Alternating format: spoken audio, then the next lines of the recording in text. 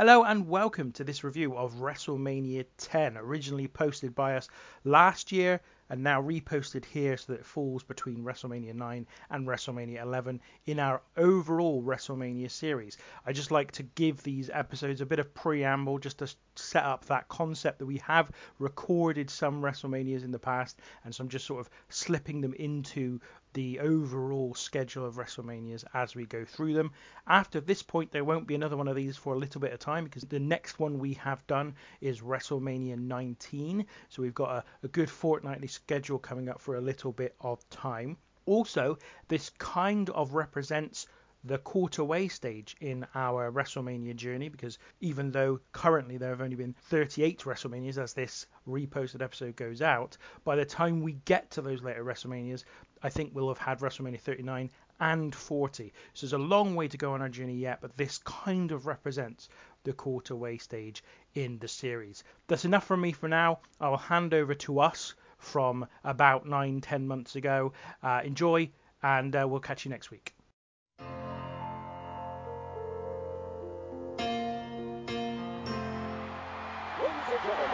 Welcome to the first ever WrestleMania!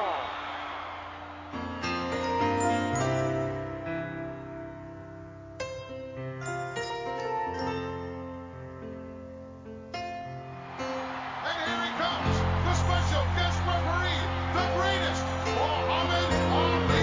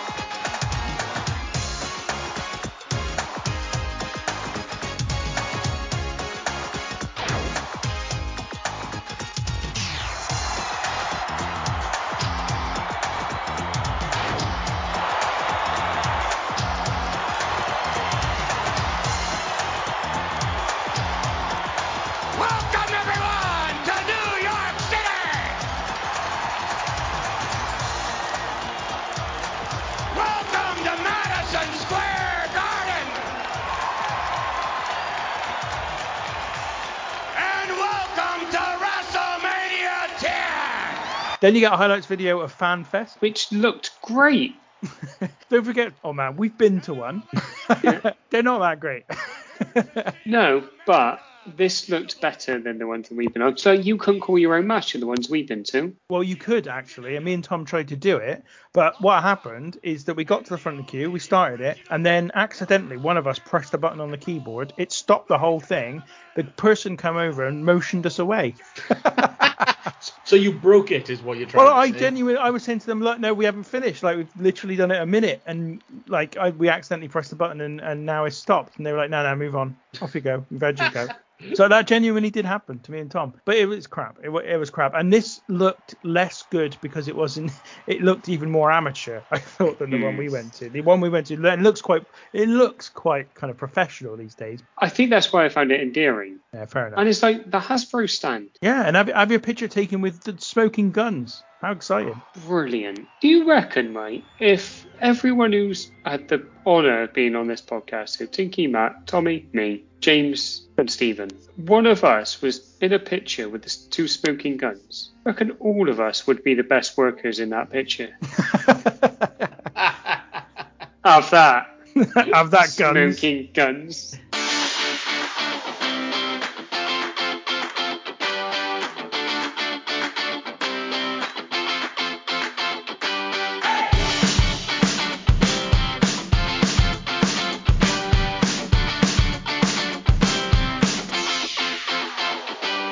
Yes, indeed, we've made it once again to WrestleMania season on the Random Wrestling Review. Over the next 3 weeks, we'll be bringing you a WrestleMania review each time, beginning today with WrestleMania 10. Joining me this week to take an in-depth look into one of the first wrestling shows I ever watched is Old Man Sam Kerry. Hello, could I be referred to as the Grandaddy of them all during WrestleMania season, please? You're old enough, so why not? The Grandaddy of them all. And also we have Matt Roberts. Evening, gentlemen. And also, at least for a little while, we are joined by Tom Smith as well. Hey, how's it going, lads? Thank you for letting me be in. It's the same orgy as there is ordinarily, but it's just another dick. We do indeed have a fatal four-way match going on today. Now, it falls to me at this time, first of all, Matt, to check that you have watched the right show after last week's debacle where Tom failed to watch ECW Living Dangerously 2000 as was planned. I thought you were going to say that I watched the wrong show then. I was like, no, I definitely watched the right one. I'm good. WrestleMania 10, yes, let's go, let's do it. And Tom, I'm assuming you've watched the right show. Well, I've watched the bit that I need to watch, the ladder match, obviously. Now, we've recently had a spike in listeners, and it'd be great if you could add your ratings and reviews to the various platforms that you listen to this podcast on. That would be much appreciated. I noticed the other day that you can provide a star rating on Spotify these days. So if you wouldn't mind, a little 5 stars in the Tokyo Dome would be fantastic. Can we call it a Dudley of listeners in the future? A Dudley of listeners. Mm-hmm. Yeah. That's the collective noun for our listeners, is a Dudley. Yes. No, I was thinking you said a spike of listeners. I was trying to bring it back to Spike Dudley. I like the idea of that being a collective noun, though. A Dudley of listeners. Yeah, that's good. Listeners to this podcast specifically. Yeah. Well, and also to us, all of our listeners will be related, much like the Dudley family, but in actuality, none of them. Well, some of them might be related. Bollocks. I've thought about it too much. There didn't appear to be any thought whatsoever going into that, so that is absolutely amazing. I think basically I've just had a fit, lads. So, WrestleMania 10 today. But before we go to WrestleMania 10, we've got a little topic I want to talk about. I think we have slightly mentioned this before, but I want to get your thoughts one more time. And also, I think it'd be interesting because we've got Matt, and he's going to WrestleMania this year. WrestleMania over 2 nights, yay or nay? Let's start with you, Matt, because this might be coloured by the fact that you are going to see it this year. That's a good point. Do you know what? I'm kind of leaning towards nay, to be honest. I mean, don't get me wrong, I'm going, so whatever. I'm sure I'm going to enjoy it either way. But it's got to the stage where year after year after year, the problem seems to be that the matches and the show overall has just become so long. Ooh, let's try this new idea of, chopping it in half and having it over 2 nights. I don't see that as having to be the solution. Just don't book every single person in the company on the card. There just needs to be that little bit of restraint, which there's not. I feel they've done the best that they can with it. So in theory, it can work, but I would rather it be 1 night personally. 1 night of maybe 4 hours rather than 2 nights, 4 hours a night. Yeah, I mean, there's some matches on there, that they're starting to be announced now. That when you think WrestleMania, biggest show of the year, you just think some of these matches have no business being on this show at all. Well, Matt's actually in that last little bit is taking the words right out of my mouth. Let's think about it from a business point of view. They reckon they're going to sell upwards of 120,000 tickets, possibly even 160,000 tickets over the 2 nights. That's a lot of money. Right, that's a lot of money they're making. But from a wrestling viewer's point of view, I'm with Matt 100% in that this obviously happened when they started lengthening the cards anyway. But the amount of people, well, not the amount of people, that's not fair, the amount of matches that shouldn't be on WrestleManias. And Lord knows we'll cover a couple of them on this one in WrestleMania 10. So we do kind of need to be a bit careful with where we tread. But it just seems excessive, doesn't it? Like remember when it was WrestleMania 31, I think, possibly. I watched it with some other friends I've got. Well, one other friend and some cunts that he knows. And it was from the time that the pre-show had started to when the main event finished was 7 hours. Pretty much bang on. And I remember saying to me, mate, I was going to work the next day. And I was like, I'm going to work as long as that WrestleMania was tomorrow. And that's too long. You were, that would have been WrestleMania 32, I think, because 31, possibly. You were with Tom. I know this because I wasn't with you both, but I know that you two were together. So it would have been 32, I assume. Tom. It depends what our kind of definition is. I think I'd rather it was 2 nights. So last year's WrestleMania, for example, night 1 was 3 hours and 37 minutes. And night 2 was 3 hours and 18 minutes. To Old Man's point, I'd rather two nights of shorter pay-per-views rather than WrestleMania 35, which was the last one, which was 5 hours and 24 minutes in one go. I'd rather 2 nights of shorter events rather than a long ass event in that one night. Are those the only 2 options available to you? Well, if they are, then that's it. I'd rather have a nice 2 hours and 43 minutes of WrestleMania 3 style action, if I'm being honest. But if that option's not available to me, then I'll take the 2 nights. So WrestleMania 10 as well is just under 3 hours too. So it's a similar thing that we're about to watch, or we have watched and we're about to talk about. I don't like this whole. There seems to be a trend towards multi-nights. So Wrestle Kingdom started doing it 3-4 years ago, and I never liked the idea of that either. Now, a lot of the matches on the second night are reliant on the results of the matches of the first night as well for that. So again, it kind of adds another layer of, I don't know if I like that, because it just feels like you haven't got any time to build it up. Basically, you don't know what the match is going to be until the night before. Saying that, I got a feeling WWE might do something like that this year, because they've got both the women's title matches on the first night. And it wouldn't surprise me if there's something that then happens to create some kind of unification match on the second night. And that, I kind of was combining that with something else that I heard, which was, I think, possibly from the Wrestling Observer, that the USA Network want a title on both Raw and SmackDown, and there were sort of questions about how they're going to do that if they combine the 2 titles. But of course, they've got the men's and the women's title, so there's no reason why you couldn't make one show the showcase for one title and the other show the showcase for the other. So that for me would still make sense. And given the lack of depth that they've got in, I would say, both sides of the rosters at this point in time, that wouldn't be a bad way of kind of combining all the best men wrestlers and all the best women wrestlers in the same place. But if you're asking me 2 nights, I would always go with just one. I just think it's better. I think, to be honest, I'm in contradiction to you. I would probably prefer it if you had to choose between 2 nights or one longer night, and rather the longer one, because I just think it feels more of a thing. I think over 2 nights is a bit overkill. I also wonder, oh man, you talked about the money situation, the amount of money WWE might make, but there's got to be a consideration about longer term, whether it's sustainable to keep making that money. If you get to a point in 2-3 years where we've had this 2 nights every time, and you start to see that the first night perhaps is not as big as the second night, you're going to start getting people not, missing the first night and then just going to the second one. Those kinds of things I think also should be considered, and there is a long-term damage you can do to your product when you're just constantly layering on more and more hours of content. I'd noticed this year that Wrestle Kingdom was 3 nights. Yeah, it was, yeah. That's foul. One of those nights, I think, is just a replacement for, I can't remember the name of it, but they used to have a show that was the day after Wrestle Kingdom, so I think they've just replaced that. But yes, it was 3 nights this year. The attendance in night 1 was 12,047, then night 2 was 6,379, and then night 3 was 7,077. So it's like the first night was the night, and then the other 2 nights were, maybe we'll get True Penny, he listens, maybe he can fill us in on what the deal was there. I'm sure he will. It's worth saying as well that I think the first show still landed on January the 4th, which is the date which that show always happens. And that was a Tuesday this year. So they're kind of they buggered themselves a little bit because there's 3 weekday nights. Well, no, they did the third one on the 8th. Oh, did they? Oh, well, there you go then. So what I don't know what I'm talking about, as you can tell.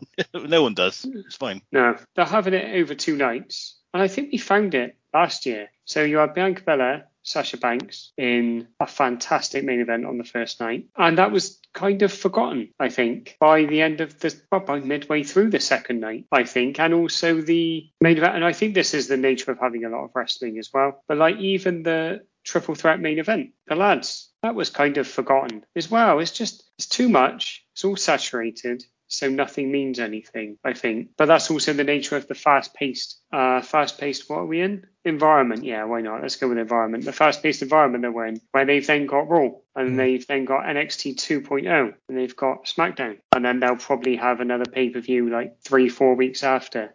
I tell you what, the fact that they're doing a takeover show on the afternoon of WrestleMania is, I don't know if you guys, literally, they're doing it at like it's either 11 or 12 o'clock. There's going to be a takeover. So they expect people to go to this show and then go to WrestleMania Night 1 straight after. Get out of it. It's not happening. I can tell you now, I'm not doing that. There's no way in hell I'm doing that. You'd be absolutely exhausted by the end of the night one in WrestleMania. The crowd will be dead Exactly. if everyone does that. Where is this NXT takeover? Are they doing that at the stadium as well? I can't remember where they're doing it, but I know I've definitely heard it's going to be like an afternoon show. It's probably going to be close, so they're expecting it to go there and then straight to Mania Night 1. Just insane. There's no way. And the Hall of Fame's on the Friday night, I assume. The Hall of... Yeah, because they're doing it directly after SmackDown. So it's SmackDown, then the Hall of Fame, Yeah. Friday night, then NXT TakeOver Saturday morning or afternoon, then WrestleMania Night 1, then WrestleMania Night 2, then Raw on the Monday. Fucking hell. I'm tempted to bulk it already and just forget it. Never again. I just checked the NXT card is taking place in Glasgow, so you got to make it back from Glasgow over to Dallas to get there. It's what? He's being silly and he's being naughty. That'd be interesting. But like, I don't even know. Like, I've definitely got tickets for Mania, but I don't know what the hell else I'm doing yet, to be honest. Me and Kieran haven't decided because there's so much going on. We just don't know what to do yet. That's kind of the mystifying thing as well, isn't it? 'Cause when you were talking about this, it must have been a month ago now, Matt. Like, you were talking about all the other shows that are there, and obviously suddenly with what happened in AEW the week before we're recording, when Tony Khan announced they bought Ring of Honor, suddenly that Ring of Honor show becomes like, oh, hello. Like, Tommy and I were talking about this away from the pod. Tommy was saying, like, suddenly you've got AEW guys going in there to pop a little ticket sale and possibly a hemorrhoid for the crowd. So, yeah. I was really hoping to go to the Ring of Honor show, but I think it's quite far away from where we are. So we're going to try, but yeah, I think it's awkward to get to, so that might be a no, which I am disappointed about, to be honest, but we'll see. I think, I don't know your financial situation, I think you should go, because I think it'll be worth your time. I think I would 100% go if I was in Dallas, which I don't think I'm going to be. Every chance. You never know. There's every chance. Right, that's it. Like, things can change, can't they? Suddenly we're doing a live record from the whatever stadium it is in front of 173,000 people over 2 nights. It's not enough space, mate. It's not. No, it's not, is it? No. Definitely not. So, WrestleMania 10. Let's start talking about the show we are here to talk about today, shall we? And our expectations. What I will do, Tom, is I'm going to miss you out, if that's all right, since you're not actually going to be with us for the whole event. Matt, why don't we start with your expectations? When I looked up and down the card, I was like, okay, there's some interesting stuff on there. But for me, probably the biggest expectation was the opener. In the spirit of, I remember when we last talked about the one of the more fantastic opening matches in pay-per-view history, when we talked about the Jushin Liger Brian Pillman match before, the Owen and Bret match, I was massively looking forward to, because I know that's been celebrated as one of the great openers of all time, and it may or may not have disappointed. I'll go into that in a bit more detail in a bit, but that was certainly something I was massively looking forward to. Okay, interesting. Old man? He's left a hell of a tease there, hasn't he? Yeah, not entirely sure I'm comfortable with, but we'll roll with it. So I watched this, I don't know, 3-4 years ago. I knew I was getting some wonderful bookends, but I wasn't sure if I'd been to a charity shop and bought some Duff books to fill the middle. That was what I was a bit worried about. Like, I might have had a Lady Chatterley's Lover in there. I didn't really want that. Or maybe Mills and Boone, which I'd taken from my nan's bookcase. But the bookends, I was full mast for. So I don't really have expectations for the show because I know it so well that they're not expectations. I just know. I just know what this show is. As I said, this is one of the first shows I ever watched. I had it on VHS. I must have watched it at least 25 times, if not more. Most of those were admittedly quite some time ago, but I have watched it in the last 10 years at least, once or twice. So I am pretty clear about what I'm going to get. I know that this show is really about 2 matches. I know that this show isn't exactly celebrated because the rest of it isn't at that same level. But I think that there's, in the middle of this, there is better than I think some people give it credit for. That's kind of where I was feeling going into this. But I did watch it again because, as we said before, I am a professional. Couldn't do the show without actually watching it again. So, those not really my expectations, but just what I know I'm going to get. So, talking points. And I will start because this is why Tom has decided to join us for the first 10, 20 minutes, half an hour of this show, which is to talk about the opening match, Bret Hart versus Owen Hart. I'm not going to make any comment for now. I'm going to wait and let you all talk about it first. And why don't we start with you, Tom, seeing as this is why you're here? I don't know if anything that I say can do this match justice, other than to say it is absolute perfection, not only from the in-ring action, but from the storyline and the booking going into it. Interestingly enough, the storyline was originally pitched by Bruce Hart, and it was supposed to be him versus Bret. Imagine the shithouse we would have got if that was the case. A big fucking Bruce Hart and his stupid aviators came down. That would have been infuriating. This match is perfect. Everything about this match, and when I say that, I mean everything from the commentary to Earl Hebner as the referee, to it being in the garden, to the crowd reaction. Everything about this match is 1000% perfect. It's a technical masterclass from both wrestlers. There's not one single error in the entire match. Every move is perfect. There's some moments in it. I could spend about 3 hours talking about Owen Hart's German suplex in this match, because it is the best German suplex you will ever see. And I specifically wanted to mention that because for wrestling perverts out there like us, a German suplex with a good bridge, or any kind of suplex with a good bridge, is one of the most satisfying things to see in wrestling. And you guys touched on it last week discussing Jushin Liger versus Brian Pillman, and Old Man mentioned it, and I just heard you in the background, Matt, go, "Oh yes," which I was a big fan of, because you can't help it. And Tinky and Old Man did it just then when I mentioned it. Yeah. It's wonderful. There's a pile driver from Bret Hart, which is absolute perfection. The suplex off the top rope from Bret to Owen is magnificent. The way that the match starts with Bret like out wrestling Owen Hart, and then Owen Hart becoming the real aggressor and realizing that he's got a chance to win the match after he like noticed Bret Hart's injured his leg, and when he does the dive, or the kind of the slingshot over the top rope, and the kind of the switch in the match, the aggression which Owen Hart has. It's just everything about it is just absolutely wonderful. Best match ever. I'm putting it out there. There you go. And that's why Tom wanted to be on the podcast, because he wanted to put that out there. The main reason as well is that next week we're going to be talking about another match involving Bret Hart, and I can't have us talking about that without me having at least a mention of this match. So I needed to be here for this. Yeah, that's fair enough. And you've already given away what that episode's going to be on last week's episode, so most people will know already what we're talking about there. Why don't we go to you next, Matt? Wow, what a love letter to the opener that was. I don't think I'm going to be able to follow that. This was interesting for me because, as some of you may or may not know, I haven't seen an awful lot of Bret Hart or Owen Hart matches, to the point of I've had many people many times give me recommendations on Twitter of different Hart matches to watch. And do you know what? After finally seeing this one, I sort of went at the end of it, this is what everybody's been talking about. Okay. And they're absolutely right. This was pretty fucking brilliant. Thanks for that. Yeah. This was great. I mean, after all the years I've heard people bang on about how great these guys are, I almost resisted it just out of just being an ignorant idiot for a long period of time. But good God, this was great. I mean, Bret is awesome.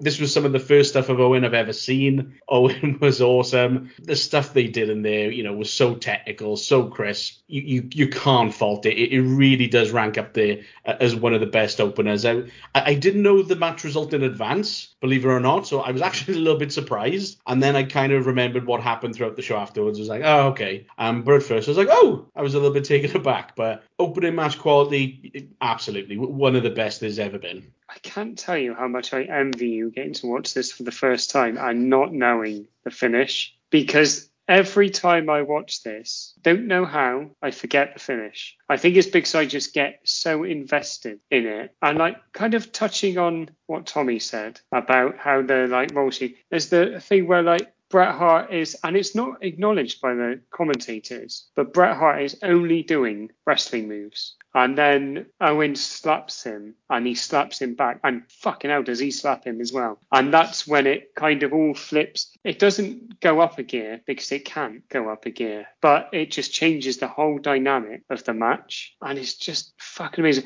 There's one bum note. Why is Bret Hart come out wearing that little pervert jacket? Because it's all long and flappy. And I was like, Bret! Go get him, champ. Yeah, but not in that You're right coat. there. You're right there. It's the second worst coat he's ever worn. The other one is the pink one. The pink kind of. Oh, Oh, interesting. it's I thought horrible. you were going to He wears say a- it's the I thought you were going to say it's the felt one because he's got that kind of felty one, isn't he? No, because see, that's the weird. That's more of a Heart Foundation thing, and they both wear them with like berets. But the one that I'm to talk about is it's like a pink like fake leather plastic coat, and I think he wears it. It might be at something like SummerSlam '92. I can't remember, but it is disgusting.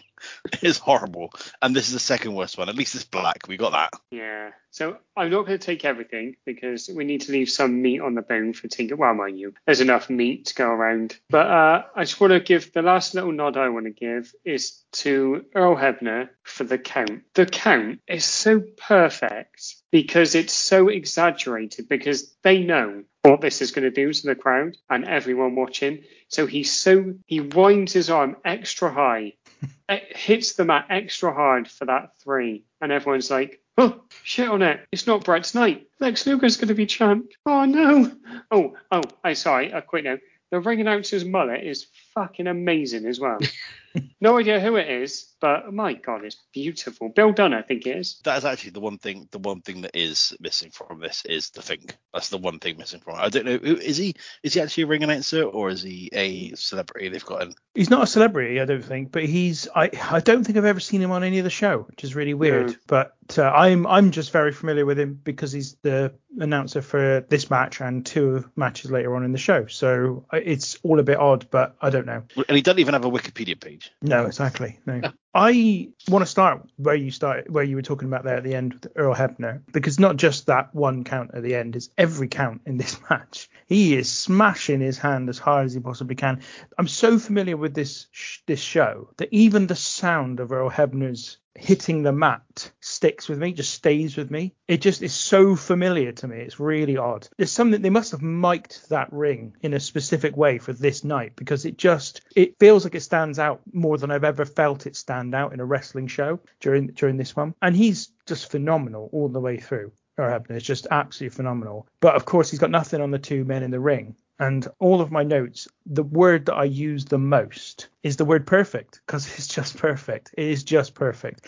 I watched it this time because, as most people know by now, I should imagine, this is my favorite match of all time. So this is going to be very difficult for me to watch, and to hear Matt say it was all right, bit overrated, but thankfully didn't do that.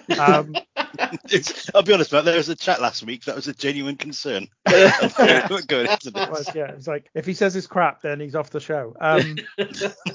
I watched this time with a view to finding problems with it because I wanted to test it out. I was like, you know what, I've bathed in the glory of this match for too long. Let me see if I can find anything wrong with it. And I found one issue, and it's not his jacket. It's one very, very small issue, and it's the timing on the low blow that Owen Hart does, because Earl Hebner is slightly out of position, doesn't quite make it to the point where he's next to Bret and Owen and therefore can't see the low blow. They get away with it. You could easily get away with it, and I am absolutely nitpicking the hell out of it because that's the only thing I could find. It was literally the only thing that I could find in the whole match. The story is phenomenal, as you've all touched upon. The fact that it gets more personal because Bret's trying to wrestle it to start with. They build the idea really well, even in the commentary, about how Bret is kind of potentially underestimating his brother in this match because they want to protect him, but not too much. So they're kind of giving him an out, but not too much of an out. The victory for Owen is tremendous because of what comes later on and just instantly feeds into what comes next in the WWF storyline. The way he wins it means that Bret's got another out because it's not like he's been decisively beaten. He's just made a mistake, ultimately. Bret's just made a mistake in the final moments of the match. And it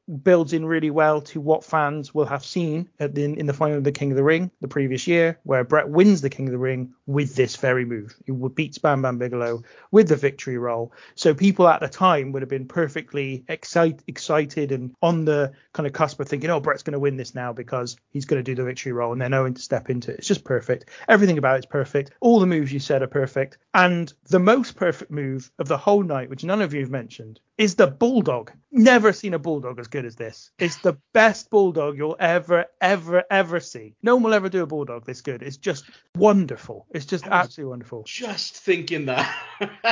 It is magic. When's the last time you've seen somebody actually execute a bulldog in a match? As soon as I saw it, I was like, wow, I haven't seen that in forever. It's just absolutely like amazing. I don't know there's not a lot I can say about it other than to say it's just the best match ever. I agree with Tom. It is the best match ever. In my mind, there are more flashy matches. Okay, there are longer matches. There are more important matches. There are matches in front of bigger crowds that have drawn bigger attendances and bigger pay-per-view buy rates. There are matches involving bigger stars. There are all kinds of things that you could argue are better than this, but in my mind, this is phenomenal. And they don't even do anything like in terms of they don't do any like moonsaults. They don't do any moves you've not seen quite regularly. There's a pile driver, a German suplex, a bulldog, a figure four leg lock, couple of sharpshooters, a couple of enziguris. They're not underselling any moves. It's not like you might get a match now from any company where they have to hit 7 or 8 different types of finisher to build the drama. They just get the drama out of moves that they use every day, and it's just magnificent. The other thing that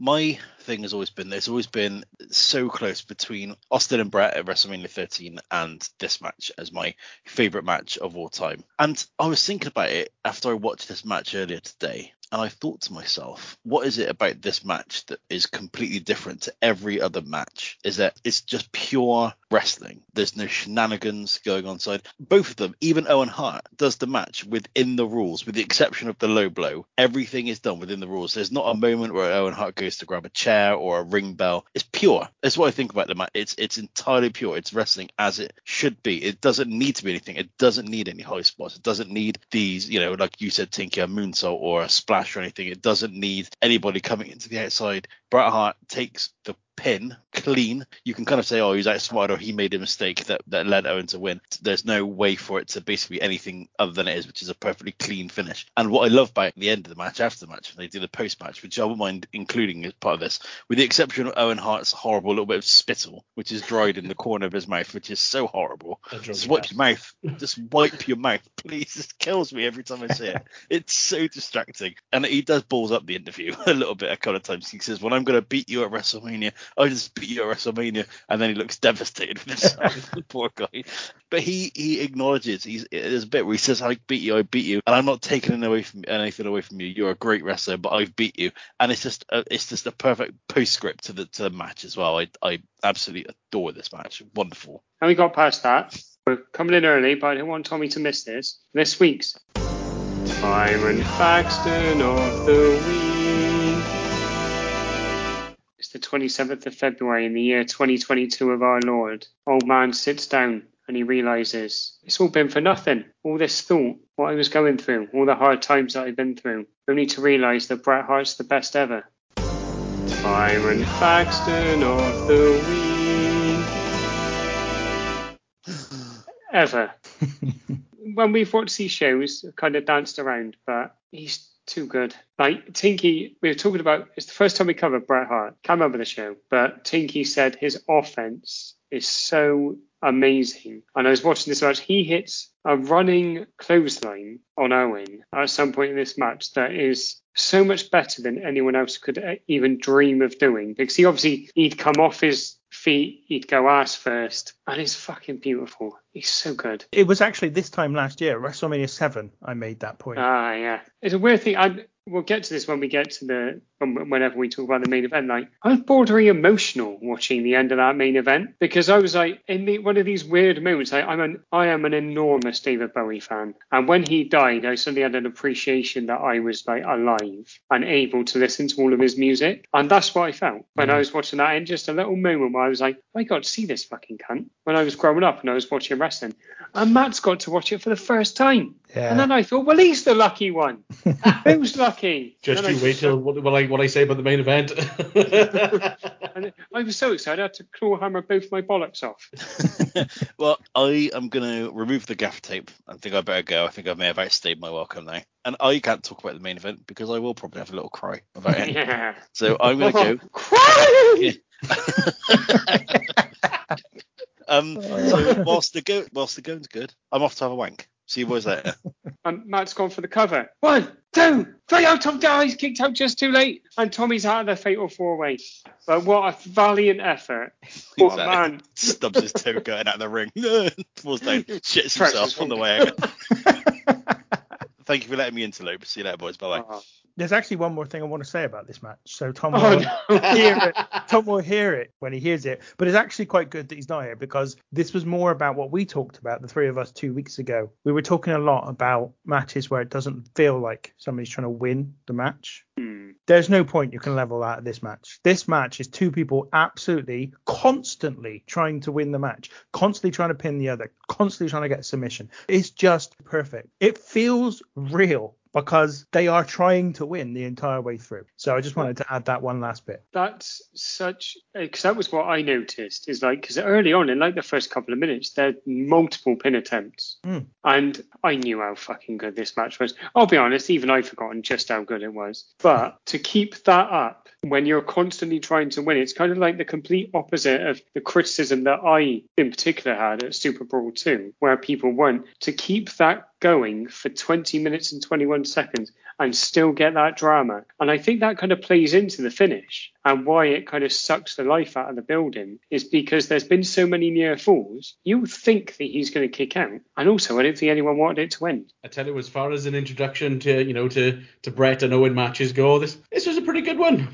Yeah. Well, unfortunately for you, it doesn't get any better. This is the pinnacle, as we've just said. Well, cool with that then. Obviously, we've talked about our wrestling histories in the past. So, Matt, your first show was WrestleMania 17. So your first match would have been Jericho and Regal. And from my memory, Tinky, this was your first match you ever watched. Well, yeah, I mean, I like to tell that story. I'm not sure it's entirely true because I don't know. The point is, I don't know what the first match I ever watched was. It's either the first show I ever watched was either this, SummerSlam 94, or Royal Rumble 94. So it'd be one of those three shows. I don't know. My instinct is that it was Rumble 94 because I would have borrowed it from someone that I knew had VHS videos, but I don't know. And basically, it just feels like the right thing to say. The first match I ever watched was this one because it's also the best match I've ever seen. Yeah. You can't get any better than this. So I think we have spent a long time there licking the arseholes of Owen Hart and Bret Hart for their opener this show. So let's go on to the next talking point. Old man, what did you want to pull out? Not that you could top what I pulled out, but there we go.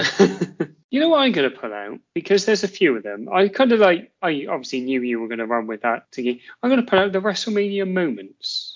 So here we go. So what they do is they, in between every match, they have a little WrestleMania moment. Lovely. So there's 9 of them, obviously, because there's 9 WrestleManias. Although I oddly didn't write down the first one, but don't mind. The first one happens before the show, and it's basically Andre slamming Big John Studd, Muhammad Ali, Billy Martin, and Hogan and Mr. T. Yeah. So I'm going to run through them in order so you boys can extrapolate what you wish. WrestleMania 2. The WrestleMania 2 moment. Terrible WrestleMania, probably the worst ever. Their WrestleMania moment is the Battle Royal. Nothing about the Battle Royal, just Vince McMahon, or it might be Gorilla who's doing the voiceover, just says, Battle Royal. That was basically it. It's Gorilla Monsoon doing the voiceover, and it's they do show a clip of Ray Charles. They do, yeah. WrestleMania 3, obviously, is Andre getting body slammed and Hogan winning. Fantastic. Just a moment that will live forever. WrestleMania 4, Savage wins the title. We're away here. We're having a good time. WrestleMania 5, it was Roddy Piper,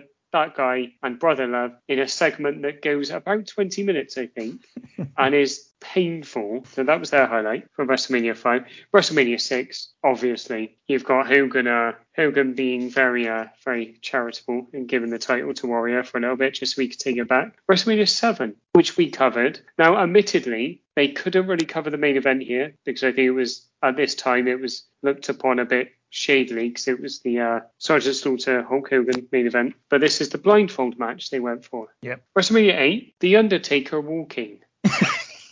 Yes. The appearance of The Undertaker.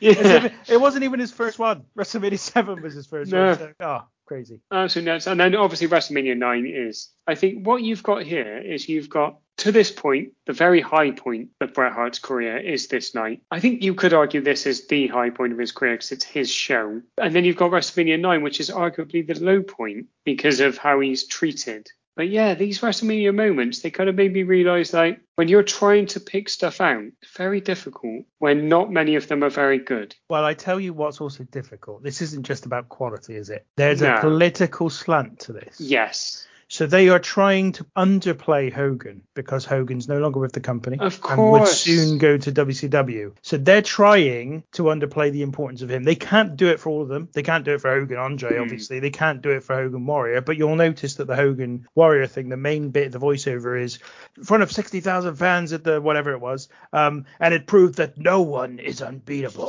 So that was Yes. like, even that was kind of, see, Hogan's not that great. And then so then all the other stuff where Hogan is involved, they're trying to just paper over it because they want people to think about it. A good point. I guess also they didn't want to use the Savage Elizabeth reunion from WrestleMania 7 because Savage was still in the company and they, of course, had been divorced by this point. So maybe that was a bit of a sour note that they didn't want to remind him of. WrestleMania 5, you're going to pick a moment, it would be the Mega Powers Explode. But again, Hogan wins the match. So it's kind of like, I don't really want to talk about that too much. So that is the problem, really, is that the history of WrestleMania up to WrestleMania 10 was Hulk Hogan. And I think they were trying to really downplay Hogan's kind of part in it all. Yeah. Look at old man getting down to Linda McMahon's theme. Yeah. You enjoyed that far too much then. Yeah, it's a bit creepy, that noise, wasn't it? No, not at all. Not at all. Linda McMahon, yeah. No, before it was ever Linda McMahon's theme, it was the WrestleMania theme, and it is just beautiful. I've actually got that on CD. One of my sisters bought me the. I think I mentioned this on the pay-per-view. Well, it should be pay-per-view, you lucky cunts. On the podcast before that, one of my sisters bought me the WWF Superstars album from a charity shop for Christmas. Best 99p she ever spent. The Undertaker says Slam. That's Slam God, Jam. Yeah, but it's on there, mate. Oh, it's on there as well. Oh, wow. Yeah. It's not a single release. It's a full album. See, I had the single of Slam Jam, but not the full album. Beautiful. Yeah. I'm the British Bulldog, and you're going down. Oh, God, yeah. That's true. That's so what he does. bad. Yeah, so Matt, time for you. Your talking point from this show. Talking point for me from this show is probably going to be the ladder match. Now, when I first started watching this one, and this has been a theme for me throughout a couple of these shows now, is trying to tailor my expectation to the time. And I before I even started watching the show, I thought, I'm going to struggle with this ladder match. I really thought that I was going to have a hard time with it. So I really made a conscious effort of when I first put it on to really concentrate and just thought, right, you're not going to see ladders break. You're not going to see people crashing through 20 tables, anything like that. So just calm it down and just, strip it back and just enjoy it for what it is. Now, that being said, I thought this match was actually really good. Not only was it really good, but it stood out far more than a lot of ladder matches I can remember over the years anyway. Like, some of the stuff that they did with the ladder was ridiculously creative, like to the point of you don't even see it now. And, it just goes to show that you don't have to snap ladders in half. You don't have to get a bigger one and jump off 20 feet ones to make it mean something. And, don't get me wrong, Shawn Michaels was absolutely phenomenal in this. That goes without saying. But the one thing that I do think is a little bit unfair is I don't think Razor Ramon gets enough credit for this, because every time I've heard, all the compliments for this match is, Shawn Michaels went out and wrestled with a ladder. I call bullshit on that. Razor Ramon more than held his end, and I felt the two of them work together, and this was fantastic. The first thing, one of the first points we made on this entire podcast back in episode 1, Royal Rumble 95, opening match, Razor Ramon versus Jeff Jarrett, was Razor Ramon is cruelly underappreciated as a wrestler. He is far, far better than he ever gets credit for. And you're absolutely right. This could not have been as good a match as it was without Razor Ramon. This was, so we've already spoken about Owen Hart and Bret Hart on this very show. You've got this match as well. This is the match that pretty much won the whole round of Match of the Year awards for 1994, the ladder match. And I think it's really interesting because there's kind of two counterpoints I want to make for this same thing, which is that, first of all, I think the difference between the two matches is this one has aged a little bit because of what we've seen since, and because the extent to which they've taken ladder matches has gone through the roof. This is dated ever so slightly because of those things, whereas Owen Hart and Bret Hart has not. In fact, I think it's just got better with age. People have watched it and they've just kind of taken to it even more. But it hasn't aged that much, is what I wanted to say as well. Like, it is still an excellent match, still dramatic. I think you kind of have to watch it a little bit with an eye of, this is the first time WWF had done a mainstream ladder match. They had done one, I think, with Bret and Shawn on a house show for a video release, I think, in 1992. But this was the first time they'd done a high-profile one of them. And the way they utilized the ladder was so innovative, as you said, Matt, that the fans are just like, for everything they do, they're like, oh my goodness. From the very first time they do it, which is the baseball slide that Shawn Michaels does into the ladder, into Razor's stomach, from then on, they're just completely caught up in this match and the moves they do to one another, which for the time were extremely brutal and again extremely innovative. I think it deserves a heck of a lot of credit, and I don't want to, I'm trying not to kind of let my obvious bias show for Owen Hart versus Bret Hart as a great match, which by the way is my match for the night. But this is still an excellent match. Matt hit it on the head. Everything matters. And that was what, we've talked about this recently about the pace of matches, but these guys are methodically trying to take their opponent apart with the ladder so that they can win the match and they can win the titles. Well, title, but obviously there's two hanging up. But yeah, it's just fantastic. Shawn Michaels is just unfucking believable. He just knows when to step it up, like in terms of his selling more than anything. I think he knows when to really throw his body into something. Like he does his over the top, thrown into the corner, into the ladder and over the top. And he he must have almost killed himself, to be honest. And the same for Razor Ramon, who takes a bump over the top rope. And bear in mind, I think he's about 6'6". He just takes it flat on the floor on concrete because he'd lifted up the mat. And it's just really tremendous. I mean, this is match of the night on any other card, I think. Probably for the next 10 or so years. Well, let's be honest. That's not true. That's just not true. I'm going to retract that immediately. But certainly anything for this whole year, you'd suggest. Yeah. Owen and Bret is my match of the night, of course. And this is a long distance second somehow because it's fantastic, and it's also it had a tough act to follow, this match, because you've just had the classic between Earthquake and Atom Bomb. So it was always going to struggle to match that classic. But somehow it did it. Somehow they did it. The one thing that this show is lacking on the network is, I've said this before as well, the countdown show. Okay, so when you get the VHS, they've got the countdown show before the event itself. It's a 25-minute countdown show to the pay-per-view, which would have been shown for free, I assume, to people. And it just gives you all the stories for why these matches are happening. So they do a little bit of that before the Owen Bret match. They kind of show a little bit of the build up to it, but they show the build up to pretty much all the matches, or at least the main matches, on the countdown show. And it is lacking that context a little bit, which I think is a real shame, because here you've got two Intercontinental titles, and on the network version, which is just the pay-per-view itself, they don't show the video package that leads up to this, which is that Shawn Michaels obviously had to vacate the title but never lost the belt, and so held on to his Intercontinental title belt, having been suspended. And then when he came back from his suspension, he kept hold. He had still his Intercontinental title, claimed to be the real one, and that led to this ladder match where both titles were now up for grabs. But you know what? They do a great job as well getting rid of Diesel early on. Get him out there with the original, in my experience of pro wrestling, the original referee throwing a guy out, which, by the way, is probably one of the most effective ways to get fans into a match, is to get the referee to throw someone out. I've never seen one where people just don't go mad for it. I've been watching recently all the Monday Night Raws at the beginning of '98 because I wanted to really watch that kind of whole build to WrestleMania 14 just out of interest, and I've been doing it when I've got a bit of time here and there. And there's one match which means nothing on one of those shows where somebody gets sent to the back by one of the referees and the fans are going mad at yeah.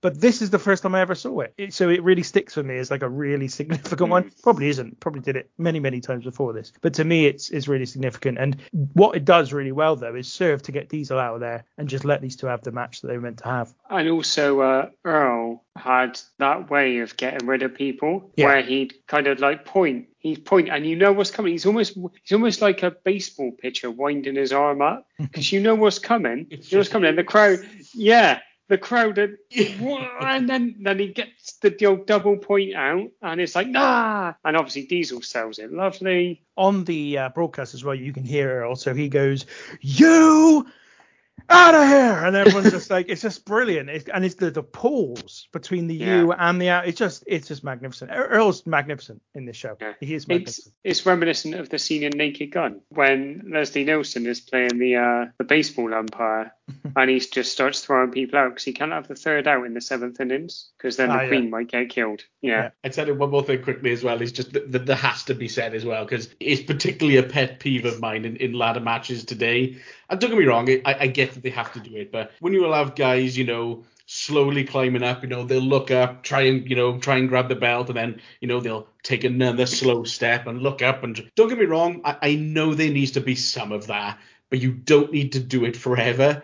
And they barely did it in this match. I mean, if there was somebody up on the ladder, it was because the other guy was down and he was able to climb, and then somebody would come in and cut him off. So that's fine. They did that great. There's no need to drag it out for 20 minutes. Look up, one rung, look up, one rung. I tell you what helped them with that is the ladder isn't that large.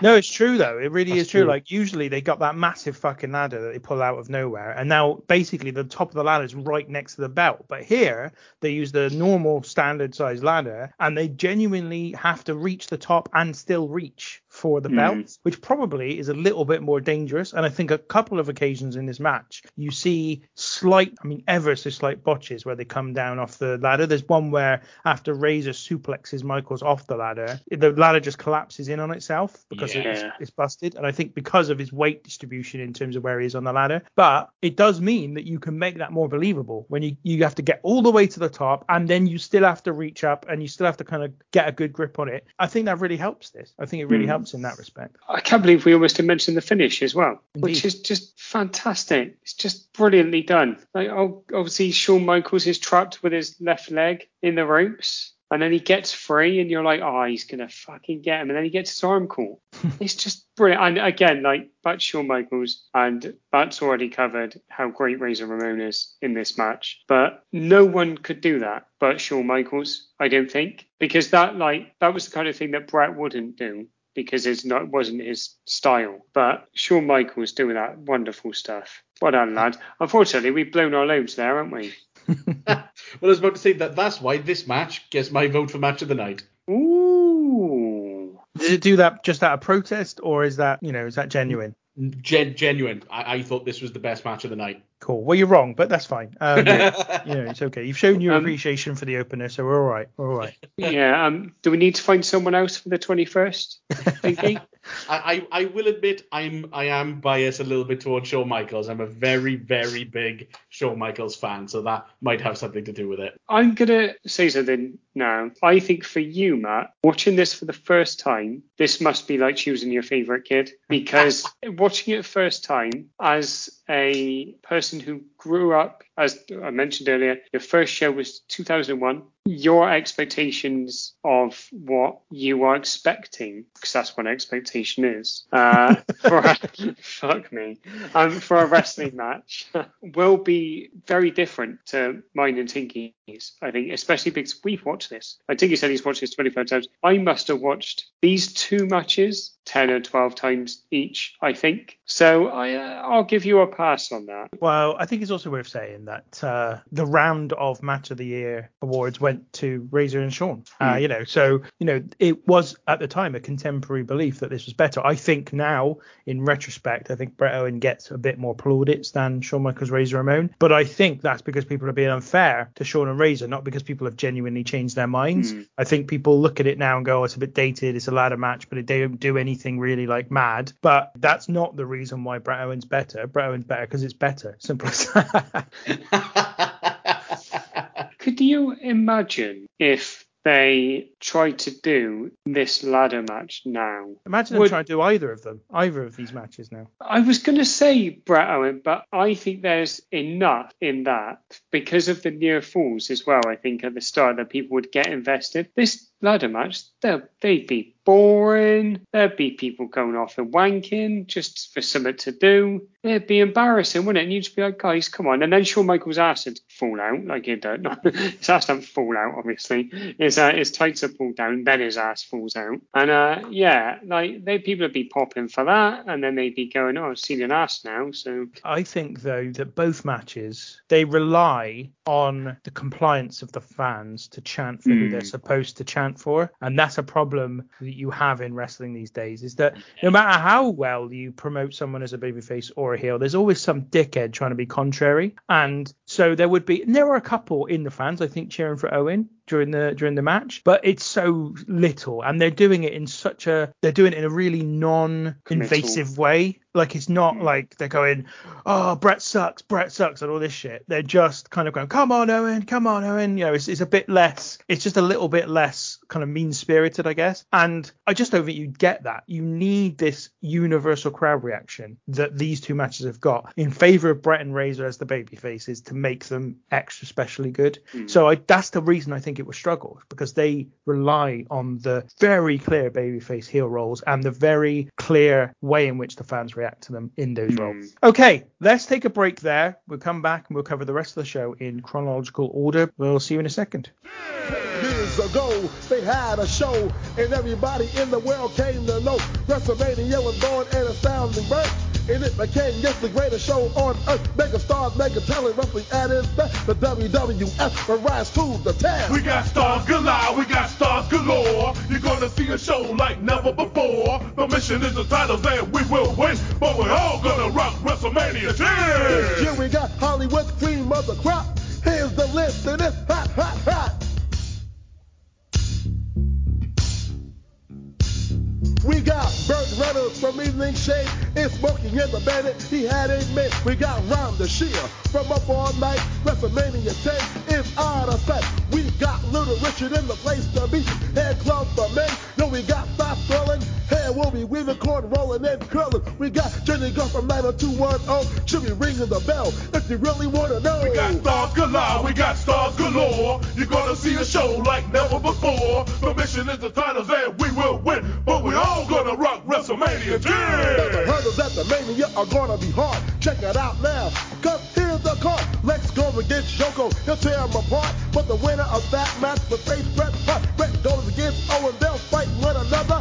It'll be a clash, man, brother versus brother. Grudge better be aware, but what's that hand? He's in for the fury of the Macho Man. Adam Bond's in the house, he's going to shake, cause he must face somebody earthquake. Shawn Michaels and Razor, this one matters most. I see them at the top of the ladder. Leilani Kai must be in a daze. She must face Alundra Blaze. Stork and Dink, you know they like to joke. Bam Bam and Luna might go up in smoke. We got stars galore, we got stars galore. You're gonna see a show like never before. The mission is the titles and we will win, but we're all gonna rock WrestleMania 10. Men on a mission, know it's ready to crush. The Quebecers have the belts, but they must meet us. We got one more match, this one's in the bag. 10 men in the ring for a 10-man tag. It's gonna be a gala, it's coming to you next Sunday, March 20th on pay-per-view. Yeah.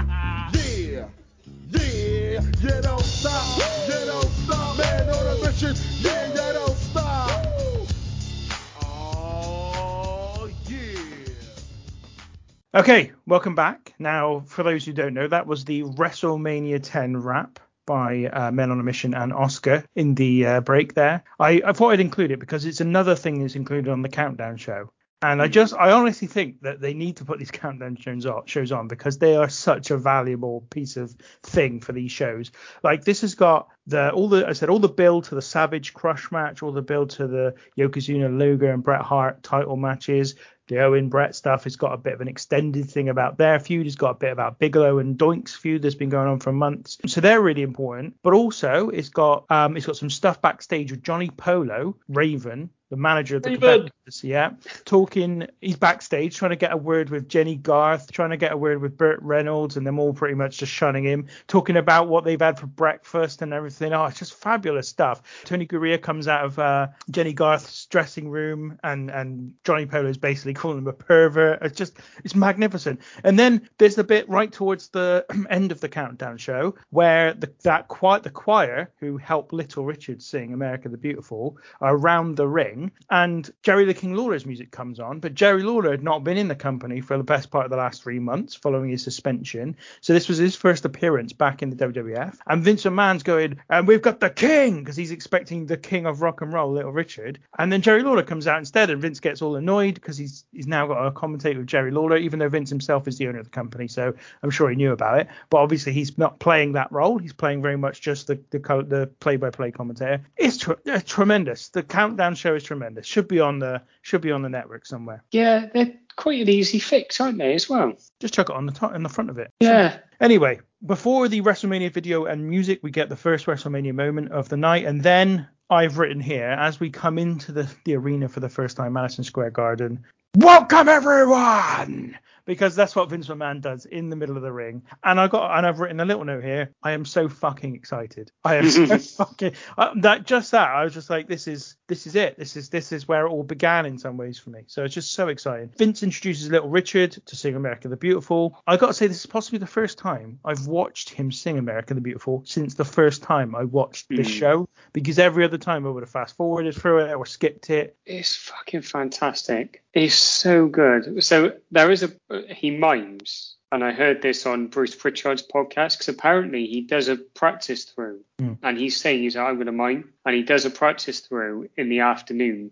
and apparently Pritchard is stood just outside the ring, and he said it's fucking amazing. And he says to Little Richard, he's like, you should do it live, and he's like, no, I don't want to, because he's really shy. But for those that haven't heard it, it starts off and it's awful, for want of a better phrase, because he goes, for beautiful, and he's humming it and he's giving all that, and then the fucking he's giving it the old dramatic, isn't he? He's been it's kind of like he's got the shudder when you've just like ejaculated, like regularly through the course of about a minute, and then the choir kicks in. Oh, it's fucking so fucking good. The first half hour of this show is as close to perfect as I think almost anything ever in wrestling. I could not believe how good it is, because I've always been a big fan of this Little Richard thing. Even with the miming, I think this is the best version of America the Beautiful at WrestleMania. I was trying to rack my head about, I know Ray Charles does a cracking little number, and so does Aretha Franklin at WrestleMania 3, not so much 23, but I think they are, and this isn't to do them down, but their pure voice, their voices are absolutely phenomenal. Whereas this has got everything. It's got the choir coming in, and it's wonderful. This is an arrangement. This is an interpretation of the song, rather than just someone singing the song. This is someone's thought, like, how are we going to do this so that it makes a mark? How are we going to do this so it's something different? As I said, it was the first time I watched it since the first time I watched the show, and as a 10-year-old, I couldn't give a fuck about America the Beautiful, so I just skipped it every time after that. So I had no memory of this being really good, but I agree, old man. I was like, starts off, and I was like, oh, this is bad. I thought it might be. And then you're right, the choir kicks in. You're like, all right, fair enough. We are at the races with this thing. It's lovely. I'm gonna have to go back and watch it again, because I was saying earlier that I was having some technical difficulties while trying to watch this show, so I had to skip a lot of like some of the segments and stuff. So I was like, oh crap, I haven't got time. So I had to skip this, and I normally hate doing that because I love all the the singing at the start, and even like years later when they'll do like mini concerts mid-show. Yes, I'm looking at Kid Rock mid WrestleMania, which I don't give a fuck what anybody says. That was awesome. Love all the musical stuff. I'm going to go back and rewatch this. I think as well, like the whole thing with this, and it's what you said, and it hadn't twigged in my head, but it's Vince introduces Little Richard, and he calls him the King of Rock and Roll, I think it is. And then and so he starts singing, he does his little, and the guy who was at all of the ECW shows is there with the long black hair and the glasses. He does not look very impressed. Was he? Yeah, he's like to the left of the hard camera, but like he's quite far back because obviously normally he's front and center. How much money did that guy have to spend on all the shows he went to? That is exactly what I thought. I was like, shit a brick, this guy must have had a bit. And then there's a guy in the front row wearing a Shawn Michaels jacket. And I was like, fucking hell, that guy's cool. And then I realised like the actual thought of wearing a Shawn Michaels jacket made me feel a bit sick. Yeah, there's also the guy, is it Victor or Ivan or whatever his name is? The super fan, the WWF super fan. Vladimir, that's his name. He's in the front row as well, and he's wearing an F on his shirt, a pink F. And he's next to someone with a W on his shirt. They must have had a third person who wanted they did. Up. So you got all your kind of faces, all of your faces of the fans. This is a Madison Square Garden as well. Let's not forget this. The home stadium. There's 2 people missing, and that's bright pink tracksuit, bright green tracksuit. But they're after this period, aren't they? I don't think they're that much. If they are, they are definitely in the crowd around this time. The bold guy with the pink tracksuit is the guy that I've seen more often, much more often, and occasionally there's a woman with the bright green or bright yellow tracksuit with him, but he's not there. I didn't see him. It's a shame. Oh, this is wonderful. So our commentators for the night are Vince McMahon and Jerry the King Lawler. Lawler starts a little rusty and a little stuttering here. A little rusty is kind. Yeah, he's all over the place to start with. As soon as the matches begin, he's electric. But in this intro bit, he's just tripping all over his words. What is going on here? But what do we think of the commentary team over the course of the evening? I got to be honest, I tried to block Jerry Lawler out eventually, but it was impossible because some of the stuff he said. I mean, okay, I know that they were quite big into the heel and face commentary that those days where he played the role of a heel well if that's what he was shooting for. Because some of the stuff he said I just thought was so dickish. And I was not feeling Jerry Lawler on commentary at all. I think he's pretty bloody good, but it's the comments about women, unfortunately, because he says that Alundra Blaze looks like a horse. Took the words right out of my mouth there. Yeah, and it's just really and he's very disrespectful to Leilani Kai, who in his eyes isn't a traditionally beautiful woman. So he uses the fact that he is sarcastically saying that Leilani Kai is attractive against Alundra Blaze. And he's also quite rude about Luna Vachon. And also Dink in the mixed tag match, which we'll get to, doesn't make any sense. But with the Dink thing, there's some history, obviously. So where they have the match at Survivor Series. So I can kind of get that. It's not history by this point. It's future. No, of course it's not. Yeah. Shit a brick. Oh, in that case, he just don't like short people. But I'm also very aware that this is 1994. I was having a conversation with some people on the weekend and we were just talking, I can't remember how we got into it, but talking about how all of a sudden people are trying to be respectful to women. And one of the ladies I was with made a joke. She's like, yeah, because that's only been a thing since 2021. And that is kind of literally it. Because at this point, it's still cool to be rude about how women look, and far after this as well. Yeah, apart from that, I thought the commentary was A1.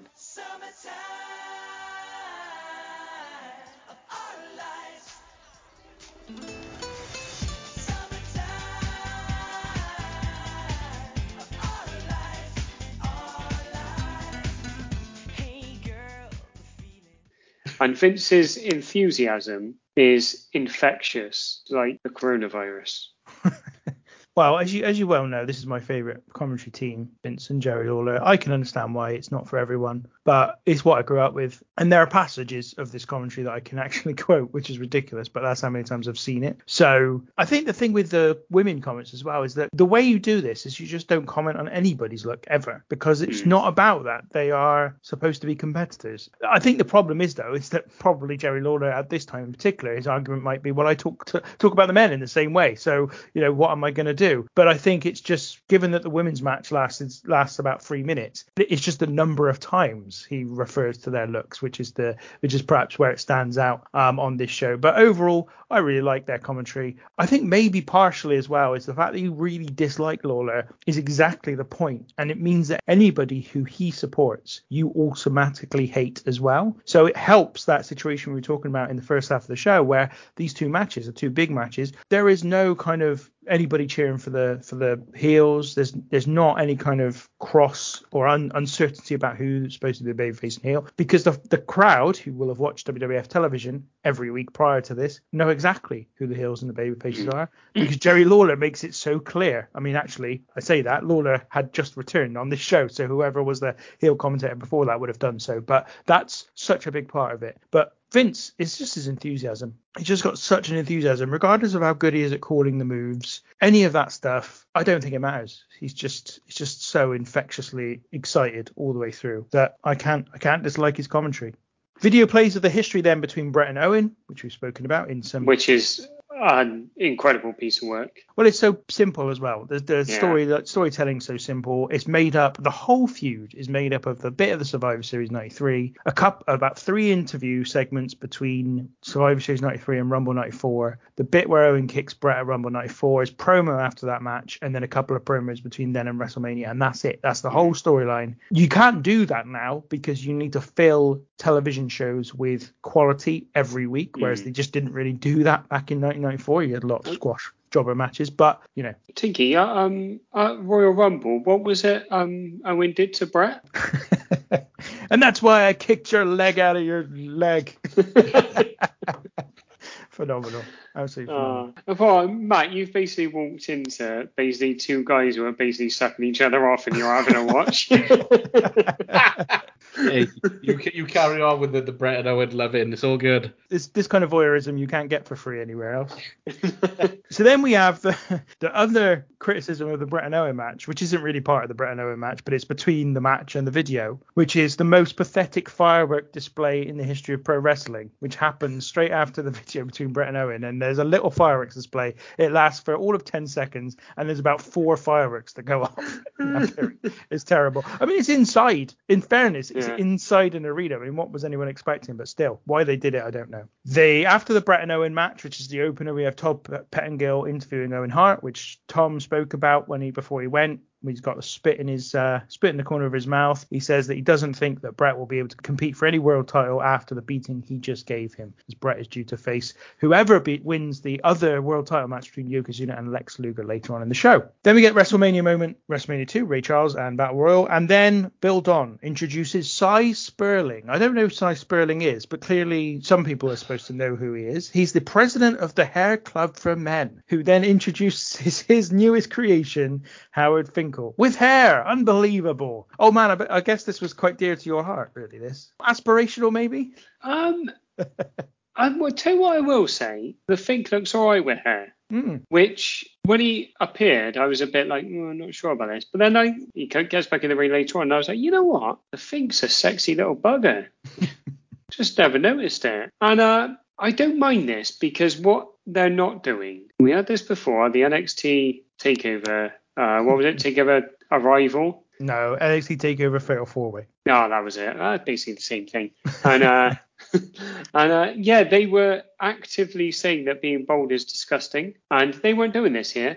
It's just Howard Fink thought that he would look better with hair, and I'm not going to say he looked better with hair, but he looked good with hair, so I have no argument with it. And now can we move away from this?